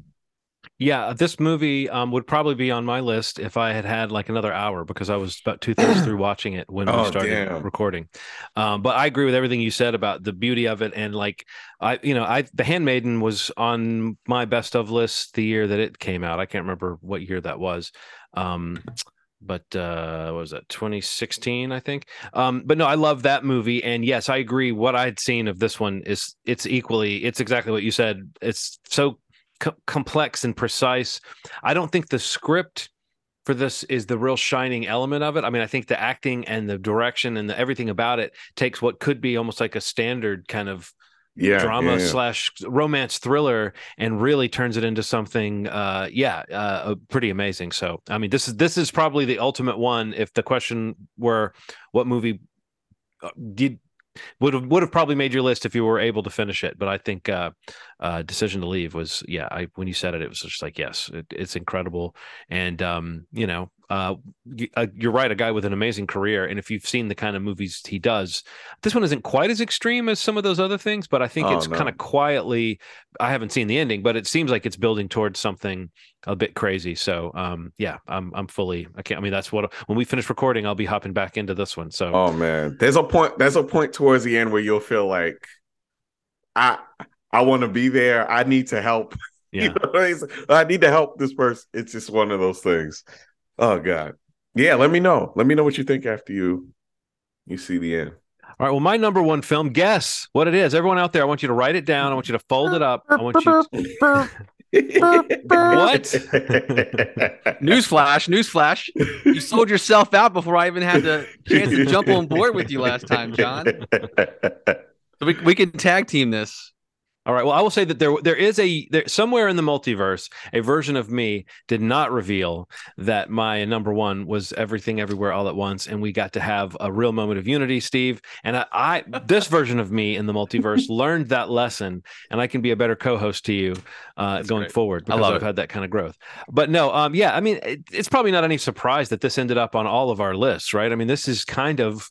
I was looking at the year and I was like, I think this is the movie of the year for me because it's the one I keep coming back to. It's that one that when I see it's on a streaming service that I'm browsing, I think about watching it, that's where it is. And it is because it is so in a year where, as you mentioned, Steve, there's not a Marvel movie. Well, Black Panther, Wakanda Forever, which is almost its own kind of different thing, but it is a Marvel movie. But outside of that, none of these other Marvel movies made the list, including one that's about a multiverse of madness that really wasn't about a multiverse of madness. And it's just kind of strange that the movie that fully explored that idea in both a sci-fi way and like an emotionally resonant way was not a $200 million tentpole movie. It was this kind of scrappy, inventive movie that follows a lot of interesting avenues. And by the time it gets to the end, it has really kind of nicely sewn up a couple of things that felt like they were going to be visual gags. Like there's a Ratatouille parody in there. There's the hot dog finger universe.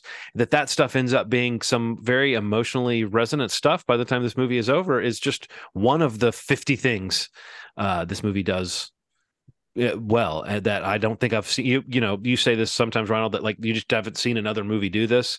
This is that movie for me this year of like I just haven't seen another movie try to do all this and then actually kind of pull it off. So a classic for me.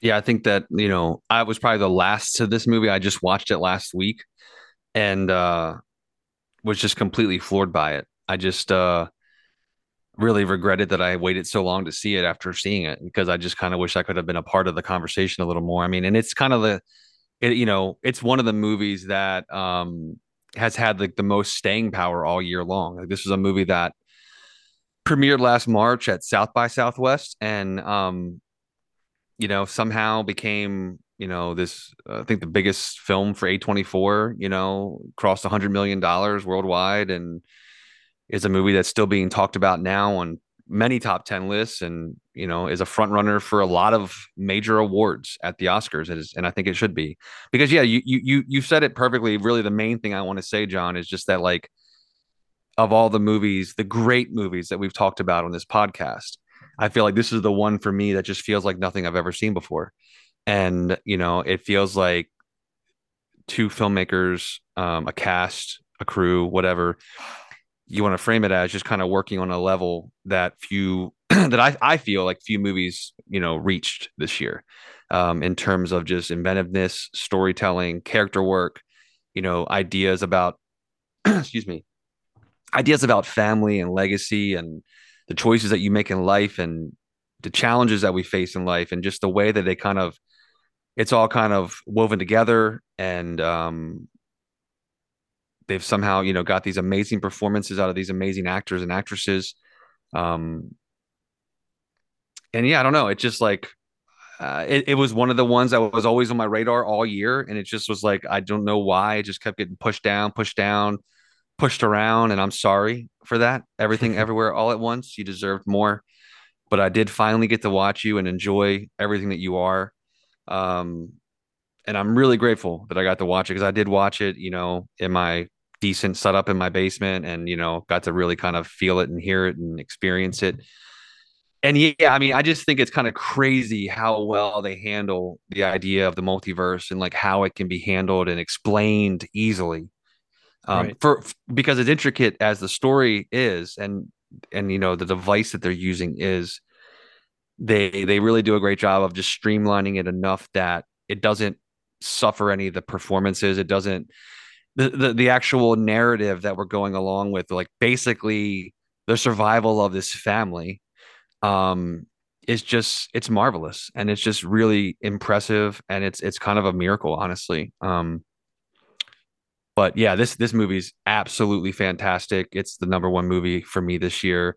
And the moment I saw it, I could feel my whole list move things around. You know what I mean? Like I felt like Nope and Top Gun were always at the top for me, but then I couldn't deny just kind of like the originality and just shit, we're talking about talking rocks and like hot dog fingers and Raccacoonie and things like that. It's just like that, what are you talking about? You know what I mean? And yet it's Yeah. the one of the most effective movies I watched this year. And yeah, Everything Everywhere All at Once is just a marvel and a masterpiece in my eyes.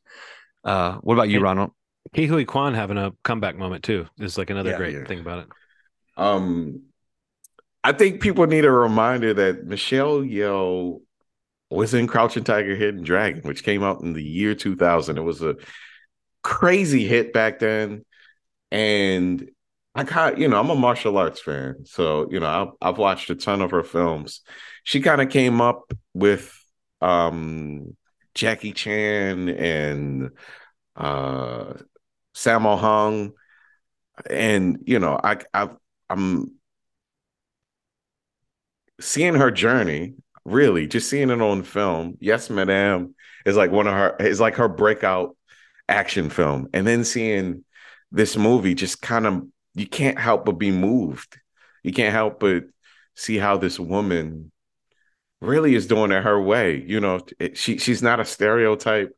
She's like this she's patient enough to know that if you get these meaty projects that really show you as a three-dimensional character, it will pull people into culture that way. You Mm-hmm. don't have to necessarily try to be everything for everyone. And she really succeeded in being picky. And this is like a career defining movie, but I beg you to go see her older movies. Look her up, IMDb up, and you'll know that like this is just a little piece of her career. But it is the coolest homage to her. It's the coolest reminder that if people are given the space to create worlds, they can do it. And just because they don't look like you don't mean they can't tell a story that you can relate to. Because I know all of us connected to it on a real emotional level. Humanity is humanity. Mm-hmm. And I just it's a huge accomplishment.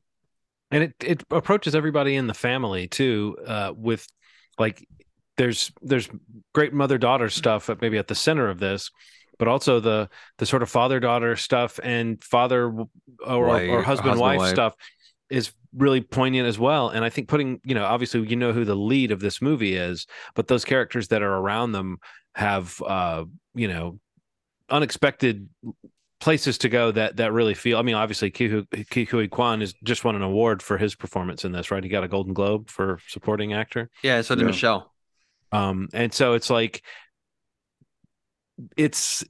obviously this is a big moment for her, but the fact that it's even a big moment for a supporting player in this, to me, it just tells you how much heart this movie has in it, and in a way that feels earned. It's like it is absurd and it is a little bit crazy the way that everything works together, but when it gets to those emotional hook moments, I mean, I felt like this movie had a power that really was unmatched by almost anything else I've seen this year, and really puts it amongst one of my favorite movies, I think, because of just how involving it was and surprising. Like, even if you know what you know going into this, you don't know quite how things are going to manifest, and you don't know how deep they're going to get into the kind of mythology almost of this movie that does that in and of itself, even without all the other stuff we've mentioned. There's some kind of neat new ideas about what the multiverse would be all about, that are pretty fun. So Yeah. what a year and what a movie. Yeah, man. Thanks for hanging in there, fellas. This was another one on the books for the Schmovie gang. I'm So glad we did it. doing some quick math here, guys. Here we go, real quick with the movie top 5 films All of right. of 2022. Okay. So coming in at number 5 with a total of 13 points for appearing on both mine and John's top 10 list is The Fablemans. Number 4 is Barbarian with a total of 15 points on all 3 of our lists. Okay. Number 3 is Top Gun Maverick with 17 points, replacing So High on mine and Ronald's list. Number 2 with 19 points is Nope. Again, on all 3 of our lists in the top 3 for 2 of us. And then number 1, no surprise, is Everything Everywhere All at Once with a almost perfect 29 points. Wow. Not even close. Like you mentioned the distance between 2 and 1 on your list, Ronald. The distance between our 2 and 1 is an entire top 10 list. Wow. So 29 points, Everything Everywhere All at Once, the schmovie movie of the year, I think it's clear to say. Yeah. Very deserving. Very deserving.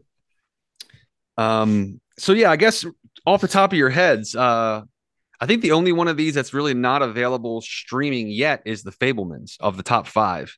Right. That's still theatrical at the moment, but yeah, Barbarians on HBO Max, Top Gun Maverick is available everywhere, also on Paramount Plus. Nope is available definitely Peacock. Digitally. Peacock, that's right. I forgot which one it was. Excuse me. And yeah, and Everything Everywhere All at Once. What is that on? I know it's digital. I rented it. I feel like I've seen it on. Where'd you see it on the streaming service? Or I feel like I see it on Amazon. I see it on. I feel like I see it on something else that I scroll past, but I can't remember. For purchase or rent. You mean? Yeah, I don't know who's hosting it. Like yeah, it just if it's available on like a streaming option. Let me see. What? Showtime? It's on Showtime? Showtime? It says streamable on Showtime. Yeah. But that may be a purchase. I don't know. Maybe. It says Paramount Plus has it. Okay. So I don't know. Plus it's definitely out there digitally. We should have confirmed that, but we have no way to know what our list was. But yeah, I'm seeing on the Just Watch app, at least for streaming, I see it's all options are through Showtime directly, or you can subscribe through Amazon Prime, Roku channel, and Paramount Plus is it's Showtime through Paramount Plus. You're right. I see that here too, but it's Showtime. Period. Is where it's available to stream, or you can buy it on any of the digital platforms. But I don't know what the ETA is on The Fablemans yet, but probably in the next few weeks. Or is it digital yet? I don't know. It is digital, but not streaming. Yeah, it's in that early at home thing that they're doing on some of the services. So yeah, that's cool. All the ones that we have in our top 5 and many of the other ones that we picked are at least in some way available for you to watch at home right now if you haven't caught any of these to this point. But that feels really right, I think, that list. Yeah. Sure. Seems pretty appropriate for this podcast. The other commonalities were the Batman with 8 points, Triangle of Sadness with 7, and Glass Onion with 9. Those just missed it. So those would be 6, 7, and 8. Dang. Those are also strong, I mean, not that you've seen Triangle of Sadness yet, but those are all strong movies as well that I think kind of fit that mold of schmovies. We can call them schmovies now. Movies. When they've reached this level, they've been exalted. Man, what a cool list. That's a great list, man. Yeah. Yeah, like looking at it, it's like we got everything represented. I feel like it's nice. All right, man, that was a lot of fun. I'm glad we got to do this again. Next week we'll be back with a regular old episode. Just as a reminder, we'll get to Ronald's pick for required viewing, which is going to be The Godfather, an obscure little movie. Yeah, a little small film. We're going to try to find it somewhere. So if you jumped in on this episode for a top 10 list and maybe you're new to the podcast, maybe if you're just kind of going through and finding people's favorite movies, come back next week and listen to that episode. It'll be a lot of fun, like most of our episodes are. And you can subscribe to moviesmovie.com. You can listen to podcast episodes right there on the site, or jump into whatever podcast platform you prefer to use and subscribe, review, rate the podcast. If you do that already, we'd appreciate it. And mentioned it a little earlier, but youtube.com. We have some videos up there as well if you prefer the video portion of the episode. YouTube.com/movie podcast is the direct link, and you can subscribe and hit the bell to get notifications about when new videos come out. They usually come out either the same day or the weekend that the podcast come out. New episodes for the podcast come out every Friday. But here we go into 2023, guys. We'll have to get together and John, you mentioned it. Maybe do like a looking forward in the next couple episodes. Maybe we can have a little section or an episode itself dedicated to maybe picking a couple things we're most excited for this year.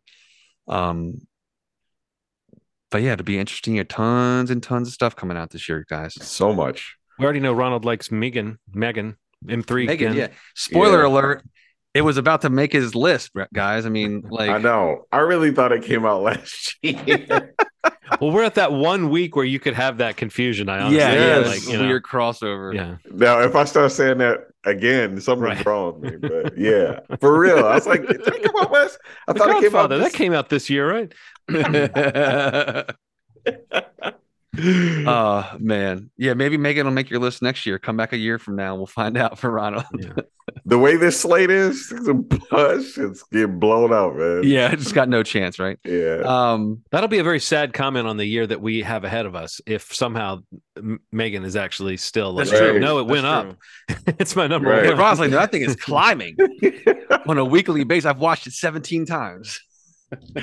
Move aside, decision to leave. Megan's... Right. Not only did it move up, I moved it to the year prior. Yeah. So it could be everything, everywhere, all at once. There you go. Yeah, That's a nice. Bring it around. Man, good times. Good seeing you guys. Thanks as always. You've made our day. Bye. Bye.